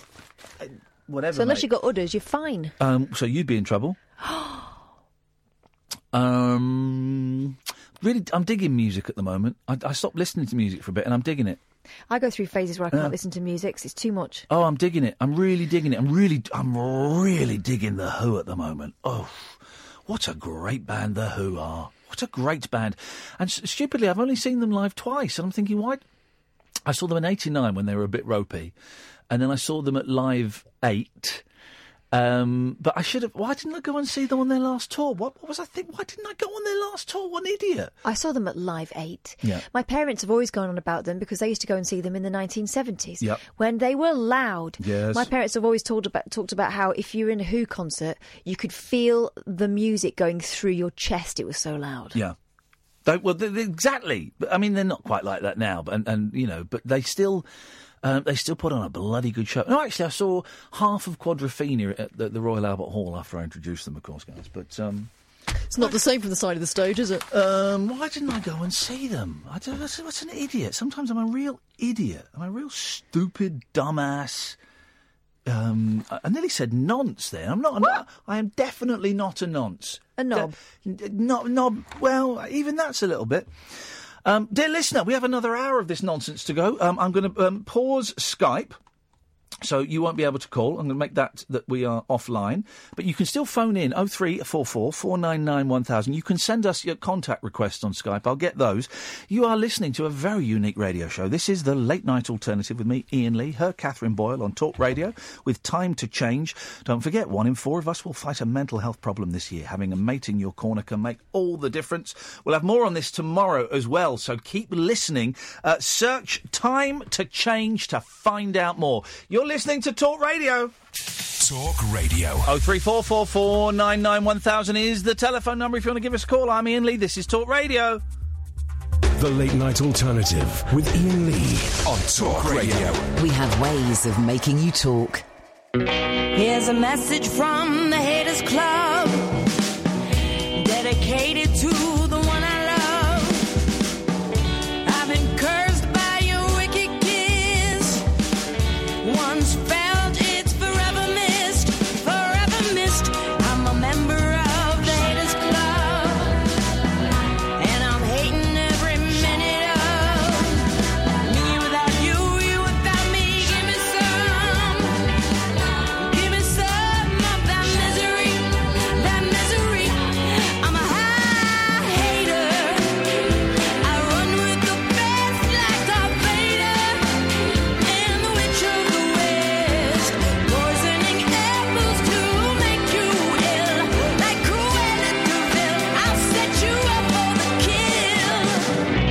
It's such a twisted state of bliss, indulging in such hatefulness. I just need a prequel to redeem my evil, 'cause I wasn't always like this. Seeing couples hand in hand makes it hard for me to understand. Me without you, you without me. Give me some of that misery. I'm a high hater. I run with the best like Darth Vader and the Witch of the West, poisoning apples to make you ill, like Cruella de Vil. I'll set you up for the kill. I'm jinxed with the curse. I got nothing but bad luck. Could I be superstitious? Don't blink. Cross my heart. Hope to die. Why's your love so vicious? I'm a high hater. I run with the best like Darth Vader and the Witch of the West, poisoning apples to make you ill, like Cruella de Vil. I'll set you up for the kill. Hater. I run with the best like Darth Vader and the Witch of the West, poisoning apples to make you ill, like Cruella de Vil. I'll set you up for the kill. Oh, yeah, we go, dear listener. There we go. 03444 499 1000 is the telephone number. If you... Oh, hang on a second, I've got to stop. I don't know where to start. I might get to swear everyone. There we go. Let's go to Mr. Olbers. Good evening, Mr. Olbers. Hey, Ian, how are you? You all right? I'm good, thank you, man. What have you got for us? Well, I don't know if you remember on Monday, I said to you I had to go to see Blade Runner 2049. Yes. Oh, yes. And I kind of was regretting it because I watched the first one and I didn't want to see it. Yes. Well, I've just come out of the cinema now. Yes. And can I please have 3 hours of my life back? Oh, was it really that dull? It was worse than the first. Oh, mate, you're joking. And that makes it even more hard to swallow. Oh, honestly.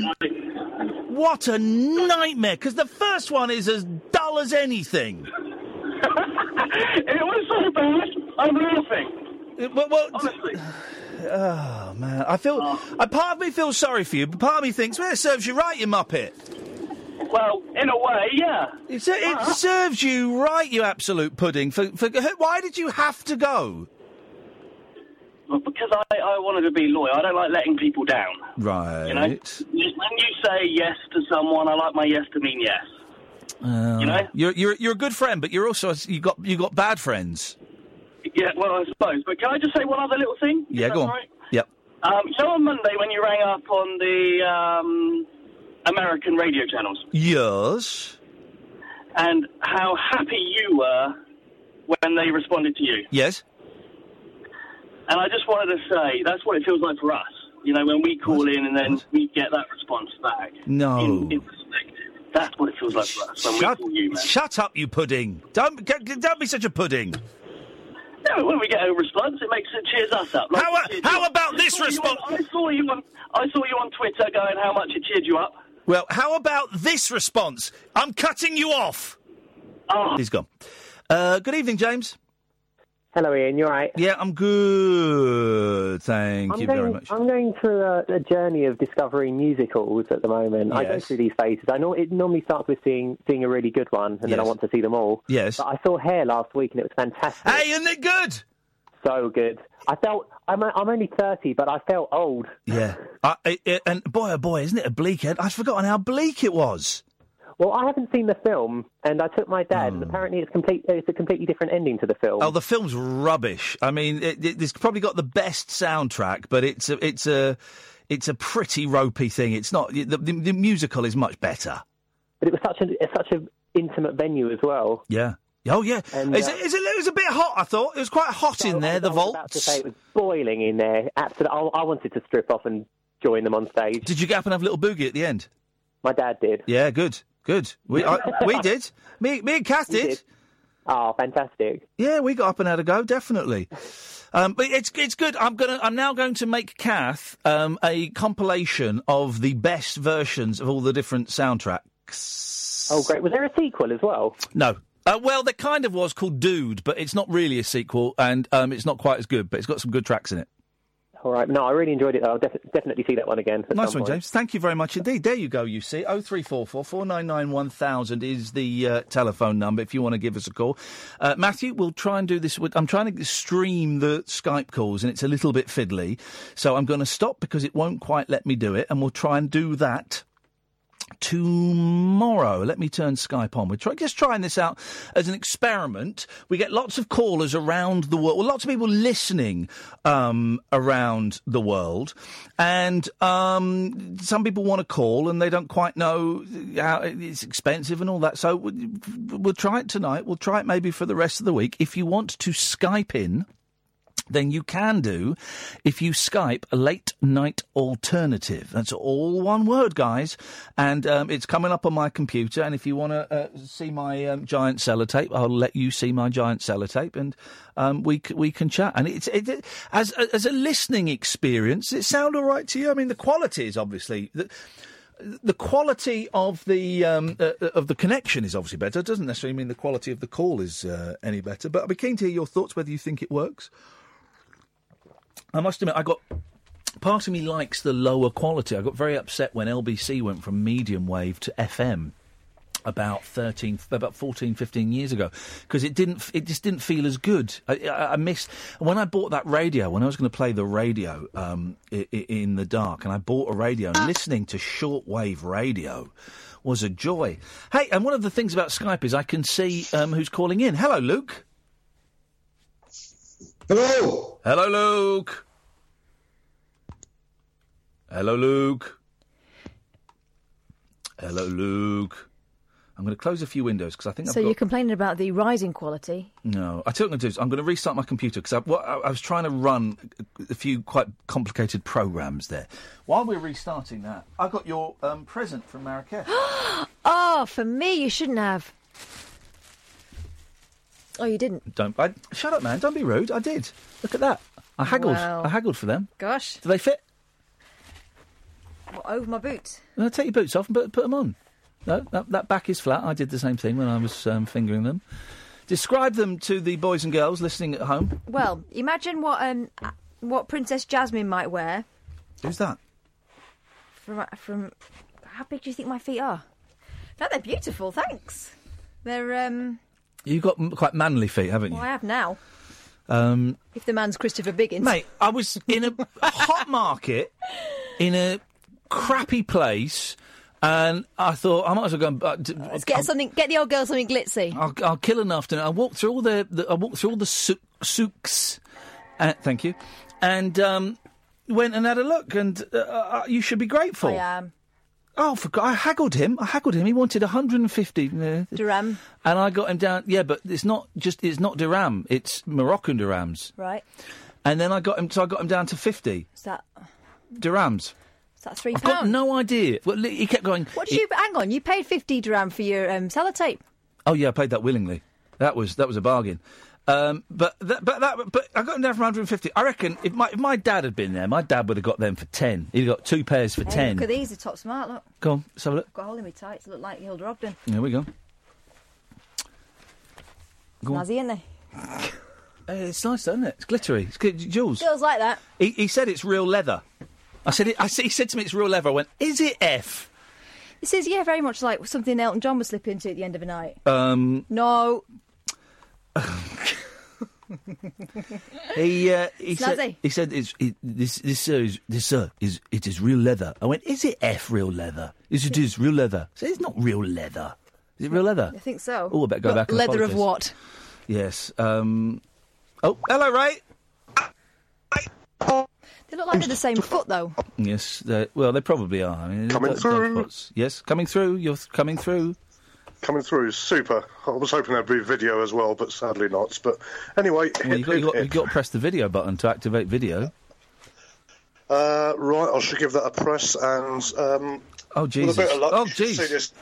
Right, look at the state of me, eh? Look at the state of me. Well, you get to look at the sellotape. No one else does. People on Periscope. Oh, that's better. Yeah, come on, show us the sellotape. There you go, you dirty boy. Look at that. Whoa! Look how thick that is. Look, that's 3 fingers of sellotape there. You should put 50, Lord! You should put 50p next to that. Up. Go on. I'm going to put. I put my watch in it. Look, my watch in it. You see? Oh, they saw that on the Periscope. Yep. Oh, sneaky! I missed it. Yeah, here she is. Hannah wants to see a sellotape. Tough, mate. Tough. It's gone. Tough. Oh, you missed it. You've got to put another 50 pence in the slot. I don't know if I like people looking at me now. Actually, now we're doing the Skype thing. Look, they're both looking at you like a monkey in a zoo. I can't. I can't look at them. I can't look at them. Heather's really looking at you. I feel a bit weird having the callers be able to look at me. Have you got anything to say, you two, or not? No, just having a look. Okay, fine. I mean, have something to say, guys. You don't have to. 0344 499 1000. You can Skype late night alternative. I don't know if this Skype is the way to go. I think it's certainly worth. Maybe we have I don't know if we do it every night, or maybe we have a Skype hour, say on a Thursday. I don't know if there's. Maybe we just have it chugging away in the background, and if people want to contribute, then they can do. But if they don't want to, they don't have to. You are listening to the Late Night Alternative with me, Iain Lee, on Talk Radio, and with our friends Time to Change. 1 in 4 of us is going to fight a mental health problem this year. Having a mate in your corner can make all the difference. Search Time to Change to find out more. The late-night lip service for lovers, loners and lounge lizards. Yeah, well, where exactly is your accent from? The Late Night Alternative with Iain Lee. I've forgotten your name already, excuse me. On Talk Radio. 0344 499 1000. You can Skype Late Night Alternative. And Rocky, your tweet, well, your first tweet is dull, and your second tweet is factually and historically incorrect. And I'd be very, very careful because it's libelous. Why don't you call in instead of being the big man on Twitter and making judgments on other people's... This is the fella who would get his tongue right up Bill Haley's clock and... He's making judgments on the music that I like by spouting factual... He's lying on Twitter. But, of course, Rocky won't see it as lying because Rocky knows everything. Rocky knows everything. He don't know nothing, that bloke. He don't know nothing. Mute. Call in, you muppet, because you're wrong. You're completely wrong. 0344 499 1000. Skype Late Night Alternative. Evening, Paul. All right, Ian. All right, Kath. Hiya. Good. Listen, the bloke who's moaning about the cinema, if the film's pony, you just get up and leave. But he went with a mate. He went with a mate. He didn't want to let his mate down. He knows what loyalty means. You obviously don't. I take my old woman to the cinema, and if it's pony, I'll leave her in there, mate. Wow. I mean, there's so much wrong with that sentence that shows why you don't understand friendship. Or women. Listen, life's too short, mate, to be sitting in the cinema watching cack. Yeah, so you might as well just leave the old woman in there. Yeah, she wants to see all those rom-coms, mate. She can go with her mates, because I'm not sitting there watching. Yeah, but but there's some things that are more important than that. And what that caller displayed was loyalty and friendships. Two things I'm guessing. Well, I'm pretty sure don't feature too highly in your life. No. Isn't that terrible? What I was ringing up for? Yes, Paul. What happened to... do you remember when Kath was on holiday and you love-bombed the woman with the piano and you was going to get her on the show? Oh, yeah, we'll get her on the show. We'll get her on in the next couple of weeks. I'd completely forgotten. Jilly. What was her name? Yeah, she was blinded. Yeah, she was really good. Thank you for reminding me. I'm going to write down in my diary to send her an email tomorrow. That's what we'll do. And what about the fireworks? All right, mate, why don't you go and produce another radio show, you knobber? With his list of demands. Jesus. Email Jilly. I think that was her name. Hello, Luke. Hello, Luke. Hello. Oh, jeez. Hello, Luke. Is this Luke the Panther? Oh, yeah. Yeah. Hey, man, how you doing? He's gone.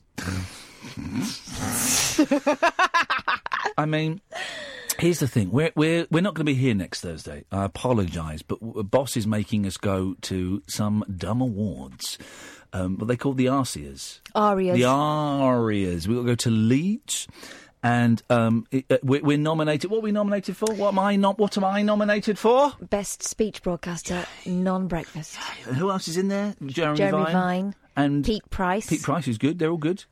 So we're not going to win it. But we're certainly not going to win it if any of the judges maybe haven't quite made their minds up. And there's a week to go. I think, well, let's just listen to some of the shows just to see. But Ian, I quite like Ian Lee. And then they hear that and go, what's this rubbish? Mm-hmm. Oh, forget this. No, we're not having this. So thanks, Luke. Thanks a lot, Luke. You just lost Paul. us an award. I'm blaming Paul as well. And Rocky. Rocky. You just lost us an award. You didn't know what Rocky was saying because you'd muted him, hadn't you? Yeah, but I can uncover him. Then I remembered why. I muted him. And now, hang on a minute. I'm getting very confused here because someone's... Oh, so now someone's saying that guy is a complete tool. Just ignore him. I know he's a tool. But I want him to call in and I want him to dare spread his libelous lies. Because what he's tweeted is a lie. He's probably Googling it now to get the facts. I don't need to Google to get the facts. I got them up here because I read stories and then I investigate them a bit further. I have a very inquisitive mind. So if there's a news story, I'll read it in a couple of newspapers at least. I'll look at it on the BBC.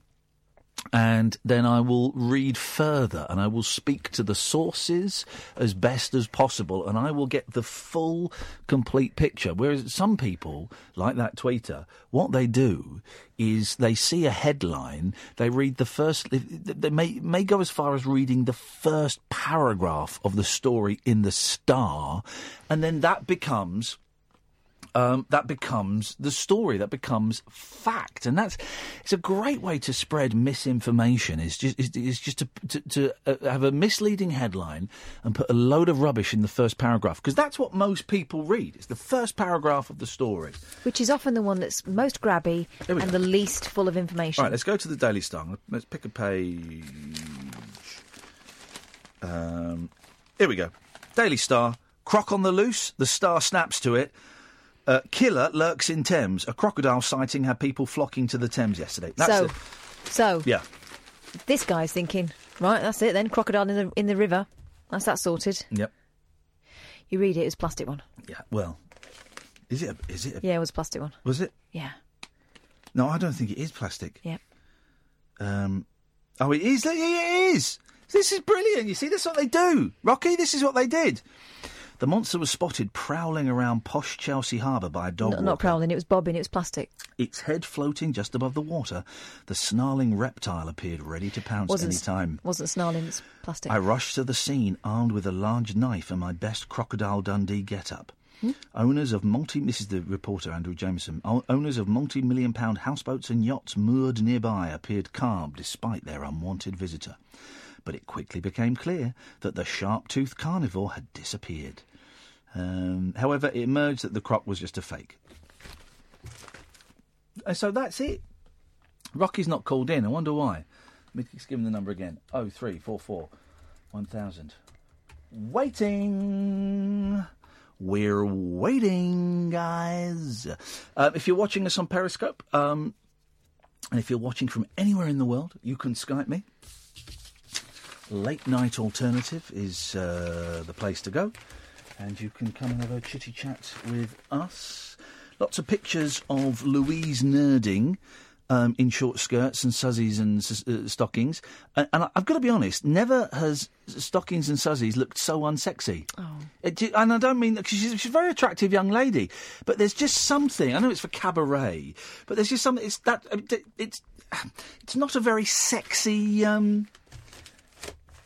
picture for some reason, and I don't know why, because she's an attractive young lady, and I couldn't name one song from Cabaret. Eternal. Oh, Cabaret. What? Couldn't name one song from Cabaret. Yeah, you can. Life is a cabaret. I can name one. Oh, wasn't there one? Money makes the world go around. The world go Isn't around. there one?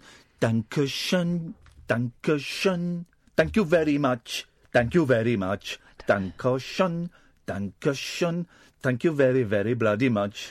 Isn't that one? The one I know is Willkommen, Bienvenue. Oh, maybe that's what I was thinking of. But are you thinking of Thank you very much? Thank you very, very, very much. No. The Roses song. You know who that is, don't you? Scaffold. Oh, it's the Scaffold, and also it's Roger McGough. I'm interviewing Roger McGough. I've got a reply to the email about interviewing Roger McGough. Oh, go to a break early. Go. Moonlit musings from mums, madams, and meat packers. Oh, never mind, I must have misheard. The Late Night Alternative with Iain Lee. The station's brilliant. On Talk Radio. Oh, yes, indeed.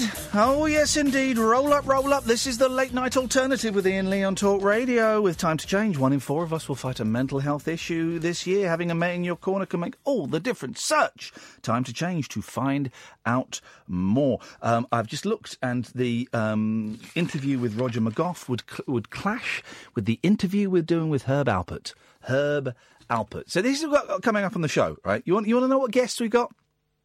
Roger McGough at some point, Herb Alpert, Billy Bragg, Jimmy Webb, and on Friday, Loudon Wainwright III. Ladies and gentlemen, this is what it's all about. We do these shows aimed primarily at the 15-year-olds. It's that's what it's for. 0344 499 1000. You can Skype Late Night Alternative, all one word. And you can join in and chat about anything. I always find it quite difficult coming back from a holiday, which is why I'm never going away ever again. Don't worry. Apart from next Thursday, where we've been ordered to take the day off.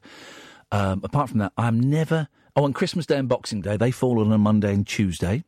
And thank you to whoever it was on Twitter who suggested that I get my Lego Advent calendars. Remember last year, the nightmare I had trying to get Lego Advent calendars?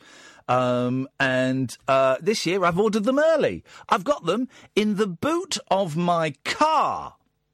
The boot of my blooming car. That's where I've got them, guys.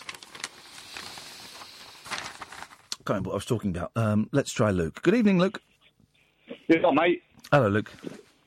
Yeah, I've just tried a Skype, and then it was just like ringing, and then it got cut off, and then it came. I just quickly put it back onto YouTube, and I just heard my name saying, "Thanks, Luke."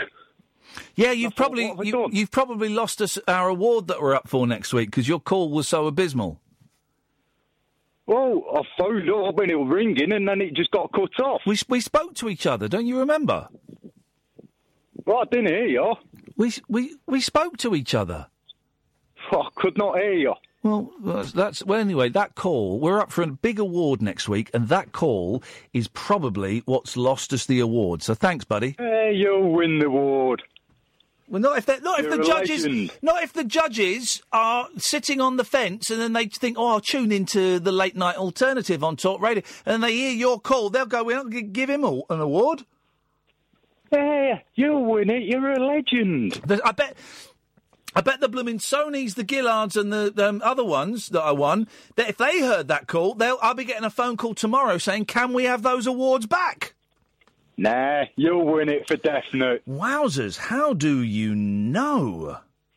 Because like I've just said, you're a legend. Well done, Luke. Thank you very much indeed. And that's all it takes. He's absolutely right. That's all it takes. So what did you call in for, Luke? Oh, just, like I say, just tried that Skype. OK, brilliant, thank you. Let's try not to make the show all about whether Skype's working. I know that most phone calls using that thing are... Can you hear me? Can you... No, I don't think they can hear me. Can you... Oh, no, it's gone. But let's try not to make the whole show that, please. 0344 499 1000, Skype, late night alternative. I was reminded of someone in the papers today who I haven't thought of for a long time, and I liked her a lot, and I wondered what she was doing. I think she's somewhere doing something, but she...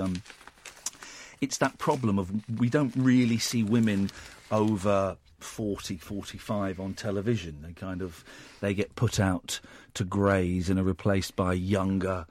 bouncier, younger models, which I think is wrong. If someone's good, someone's good. Emma Forbes. Oh, She was good, wasn't she, Emma Forbes? I like Emma Forbes. Is she on Heart or Magic or something? That's why I imagine she is. What was the show? She wasn't going live. She was... yeah, she was. No, Zoe Ball was going live. Wasn't she? Live and Kicking. Live and Kicking. There we go. And her daughter... So Emma Forbes is 52. Her daughter is a model, and her Emma Forbes' mum, of course, is... Nanette Newman. There we go, who's 83. Emma Forbes was a model, wasn't she? I don't know. Yeah, I think so. I don't know. I liked Emma Forbes a lot. Who else is there? This is a story about... oh, God. State of Priscilla Presley's face. Oh. Do you know who else I saw today, and I was a bit shocked? Yeah. Lindsay Lohan. She's done something. Oh, don't tell Nigel. Maybe she's done it. Maybe yeah, exactly. Oh, look! I mean, it's a bad picture. Look at Priscilla Presley. Oh. Oh. I mean, I saw her in Panto a couple of years back, and she worked on then. Actress Riley Keough. Well, that's what you think it would be, but these Americans, these showbiz types, they like to keep you on the toes. So actress Riley Keough, 28, may not have the same instantly recognisable surname as her more famous family members. However, the movie star is still a bona fide Presley, the daughter of singer-songwriter... Huh? Lisa Marie Presley, She had 49. quite a good single back in the day, didn't she? No. Lights Out. I quite liked it. No, it was rubbish. No, I liked it. Oh, right. Well, okay. Well, let's. I mean, it was a bit. Someone turn Oh, the here we go. lights out Suddenly, there. here we go. Start backing down, are you, Snowflake? Right. No, I'm just saying it was a little bit. Lights Out, Lisa. Female Elvis impersonator, but it's going to be, isn't it? All right, well, let's have a little listen. Okay, this is what you said was a good I song. liked it. All right, let's just listen, mate. This is what you said was a good song.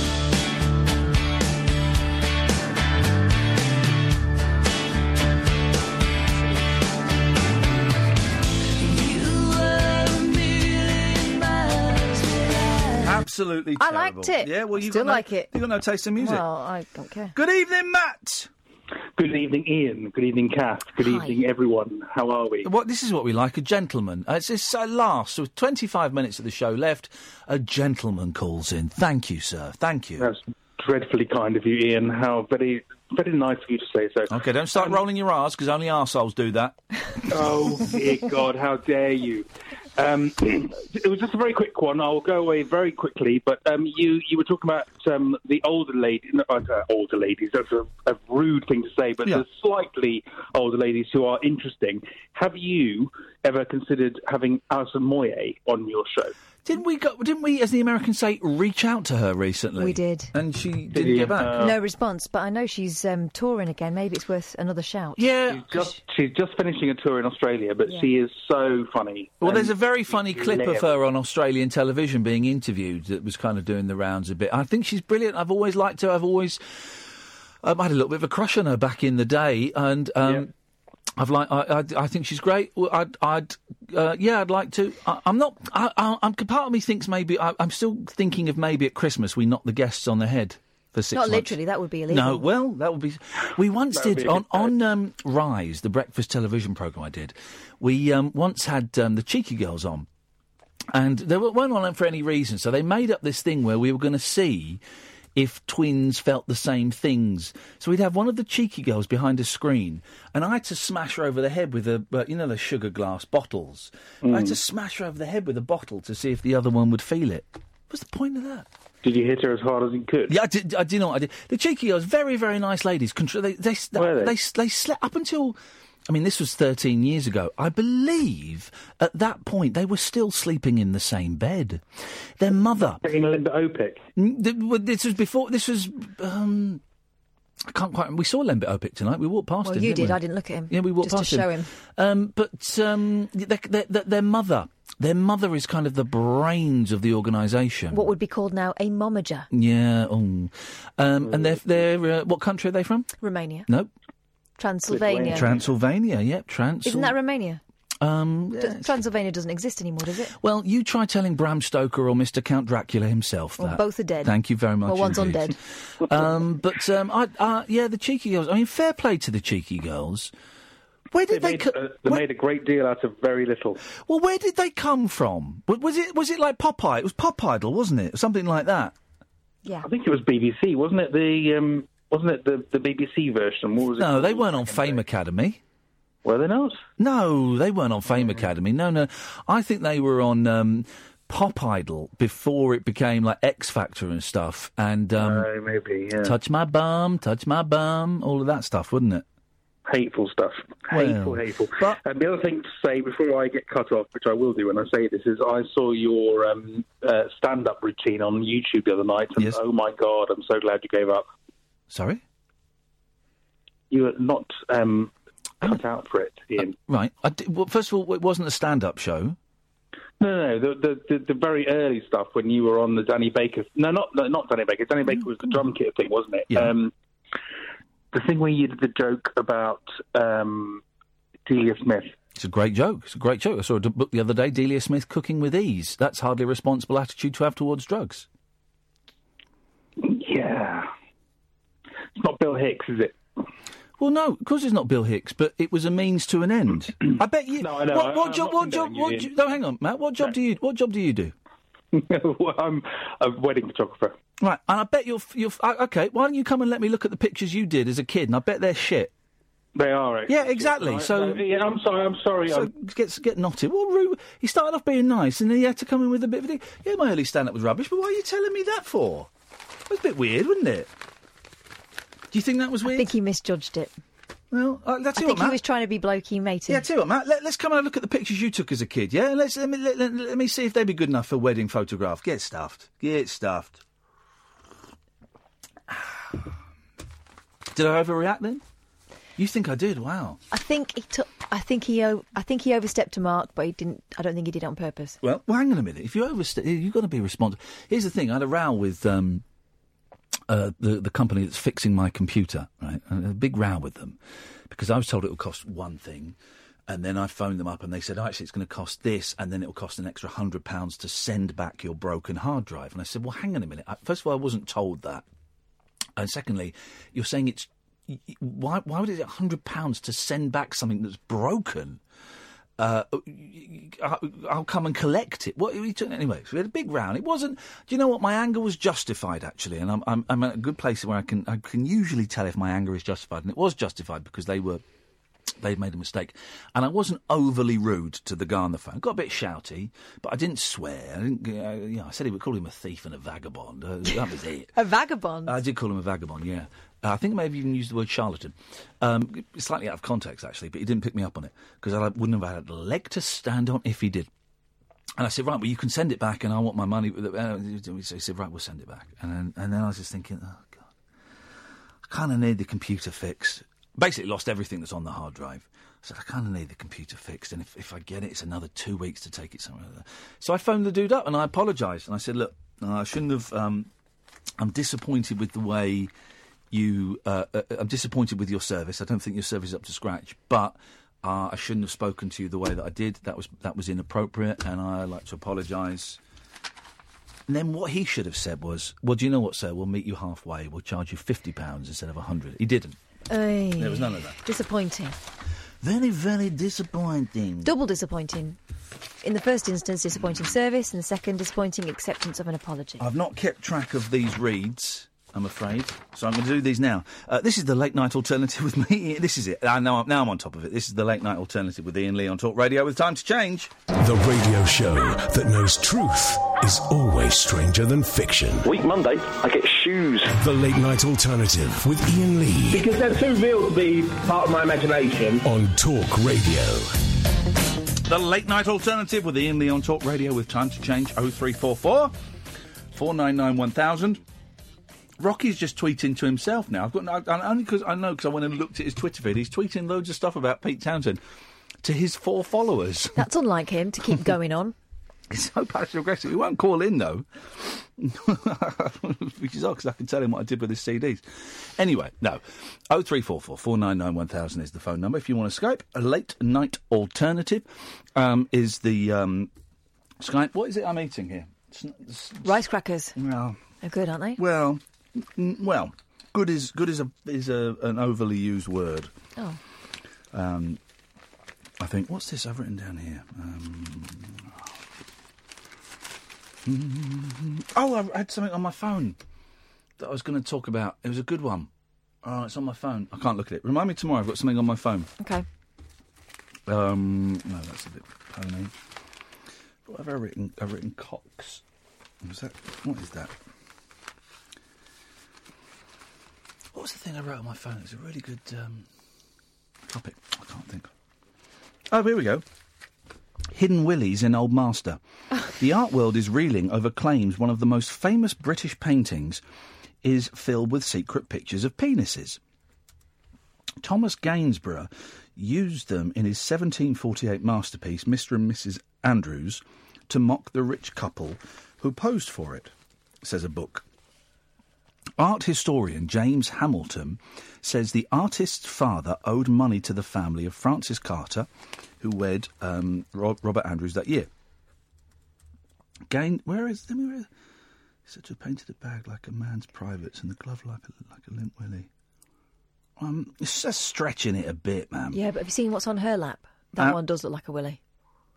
No, it doesn't. It's an unfinished bit of the painting because they were going to put a child there.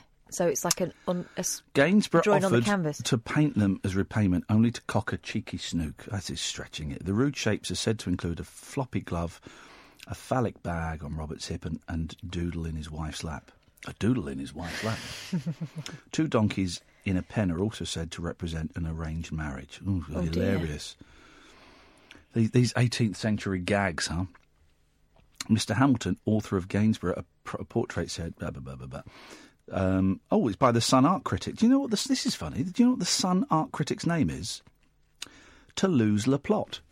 No. It says here. Gosh. And then they've got a top 10. Oh, this is great.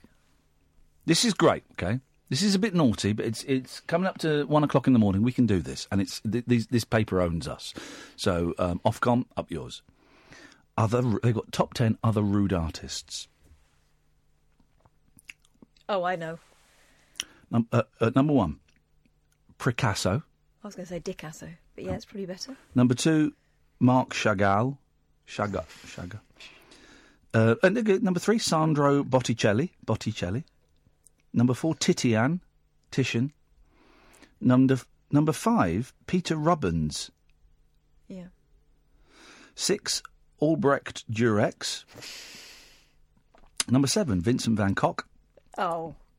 We're getting to a good... Number 10 is a good one, so I'm doing it in reverse, because I think they've got the 10 and 1 the wrong way around. Number 8...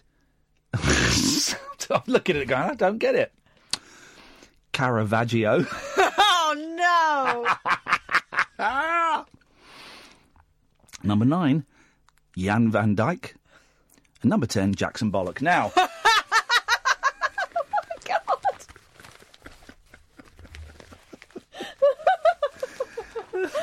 You know that number 10 is what sparked the whole thing. Yeah.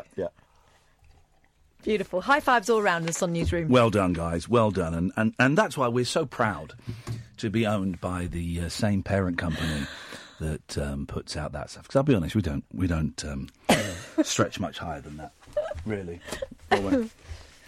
Speaking of which, Yep. we saw Hair today. Didn't we just? Oh, my. Wasn't it good? Yeah. Don't everyone go and see it. I was a little bit nervous because we saw Doctor Who there. Doctor Who was there and Mark Almond were there separately for the first half and then they left. The Doctor Who, the Peter Davidson one. I don't think you need to specify which Doctor it was. It was the Peter Davidson one. Yeah, and Mark Almond, it was the Soft Cell one.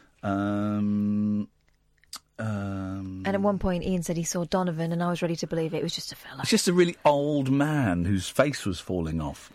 We're supposed to be going. We're supposed to be going next week, but next week we think is because it's the 50th anniversary, and loads of stars are going. People that were in the original, I think Elaine Page and Paul Nicholas and Patti Boulay and James Rado, who wrote co-wrote the lyrics. They're all going, but I suspect it's going to overrun. So I, as much as I want to be there as a fanboy. Plus, we're not in on Thursday, so we need to make up our hours. Oh, yeah, we do. Yeah, we do. So we won't go and see that, but we will go and see it again. I thought the young lady singing Frank Mills, I thought she, anyone that hasn't heard my version would probably think that was a great version. But if you've heard my version, then her version, you'd have thought, well, why did they go? Unusual, they cast her. Anyway. I'm guessing she didn't listen to yours on purpose because she could only be intimidated by it. Parents are relying on technology to keep their children quiet, with a third of under fives now owning a tablet device, a survey reveals. British preschool children already watch more than 2.5 hours of programming a day on average on old-fashioned TV sets, laptops or tablets and mobile devices. It's that thing, isn't it? When you start being a parent, you think, well, I'm really not going to let those guys watch TV, and they're only going to... And then you just then life gets in the way, and you're tired, and you think, oh, man. And then there's good stuff on TV, and you... I think the whole screen time restriction is very easy when you've only got one. Yeah. When you've got two, you need that. Now there's been a surge in the number of young children with devices of their own, as parents upgrading their own tablets hand old ones down. Oh, no. No. That is not happening. Almost all have regular access to an assortment of gadgets. I know it's Rocky's not called in. Well, Rocky, why are you not calling in? Busy tweeting. There we go. Look, he's just tweeting. Rocky, call in, you muppet. He's thinking, oh, what, you put it like that? Your first tweet is wrong. Call in instead of tweet. He just tweet. He's got 4 followers. I'm so close to blocking him because I'll be honest, he's a right pain in the arse. as callers go, and we got some really annoying callers. But I mean, he's like. He sent me about 30 CDs of a genre of music I've no interest in. Literally about 30, maybe even more than 30 CDs of rockabilly. I've got no interest in it. The thing is about Rocky is he's determined to be your musical Mr. Miyagi. Yeah. Whether you want to wipe on, wipe off or not. No. Evening, Jerry. Mr. Rudy Gower. Sing. You've got to sing it, buddy. Mr. Rudy Gower. Mr. Rudy Gower. He was the one from Neighbours, wasn't he? Yes, the businessman. Contact in the Asian markets. What's the super called? Alan Daniels. What's the super company called? It was something weird. I can't remember. What was the chauffeur called? Helen Daniels' chauffeur? Yeah, she's a bit like Lady Penelope, but Jim. She was a minx, Helen Daniels. She died in the Bungle Bungles, didn't she? I don't know. Bungling Bungles. I don't know. And Death and Now Mangle did as well. And Jew used to be on Breakfast Tally. He used to be on Breakfast Tally, Channel 4. Yeah, the Joe predecessor. When the Sevens left, then he got a big crap. Joe Mangle. I've met Joe Mangle. He's a really nice bloke, bit of a hippie. Mark Little. Yeah. He's blocked. Hang on, shut up. He's blocked me on Twitter. Yes. I've got no idea why, because I met him a couple of times on Big Brother and we got on really well. I thought we got on really well. He's blocked me. Did you tell him his stand-up was crap? I tell you about me. That footballer, he taught us to train the football, but not Mick Shan, the other bloke. What's his name? Mick's son, played for Newcastle. Mick. Big guy. Mitch, hang on, what are you talking about? Now you're on to Mitch, who played for Newcastle. He's blocked Jerry. Yeah. He's what? He's blocked Jerry. Oh, okay. We'll do that. There we go. That remark, Kath, write this down. Turn the email up. This is tomorrow's phone-in. Celebrities that have blocked you. I think we've done it before, but it's a good one. Nicky Quinn. He blocked me because Mickey Quinn. But the life science Pacoba could have stopped him. He was doing particularly to do. He's a big boy. Okay, well, Jerry, listen, we've got to go because we're coming to the end of the show. But thank you, mate. That's tomorrow's show. Whatever it is I've typed on my phone, I don't remember. And celebs who blocked you. Celebs who have blocked you. Honestly, I was so upset. I thought, why's Joe Mangle blocked me? I mean, in the green room, we had a real laugh and we kind of bonded a bit. I thought. I found this about 6 months ago. It's like, what? That's outrageous behaviour. Gosh. Yeah. Maybe it's a pocket block. Do you remember when Paul Ross blocked me? No, Paul Ross didn't block you though. Wasn't Johnny Seinfeld operating his Twitter and he blocked you because he's sausage fingers. No, because he's a guest thief. Yes. And because he records interviews with guests and doesn't play them out. That's what I heard. Imagine doing that. Anyway. Bum ba da dum bum bum bum. Right, dear listener, the show's kind of collapsed in a heap of self-hatred and self-abuse, as it often does. These things are sent to try. So you have been listening to The Late Night Alternative with me, Iain Lee, on Talk Radio. And with time to change, 1 in 4 of us will fight a mental health problem this year. Having a mate in your corner can make all the difference. Search Time to Change to find out more. Thank you, Sam. Thank you, Catherine. Thank you, some of the callers. And thank you to some of the Skypers. Till tonight at 10. Ta-ta.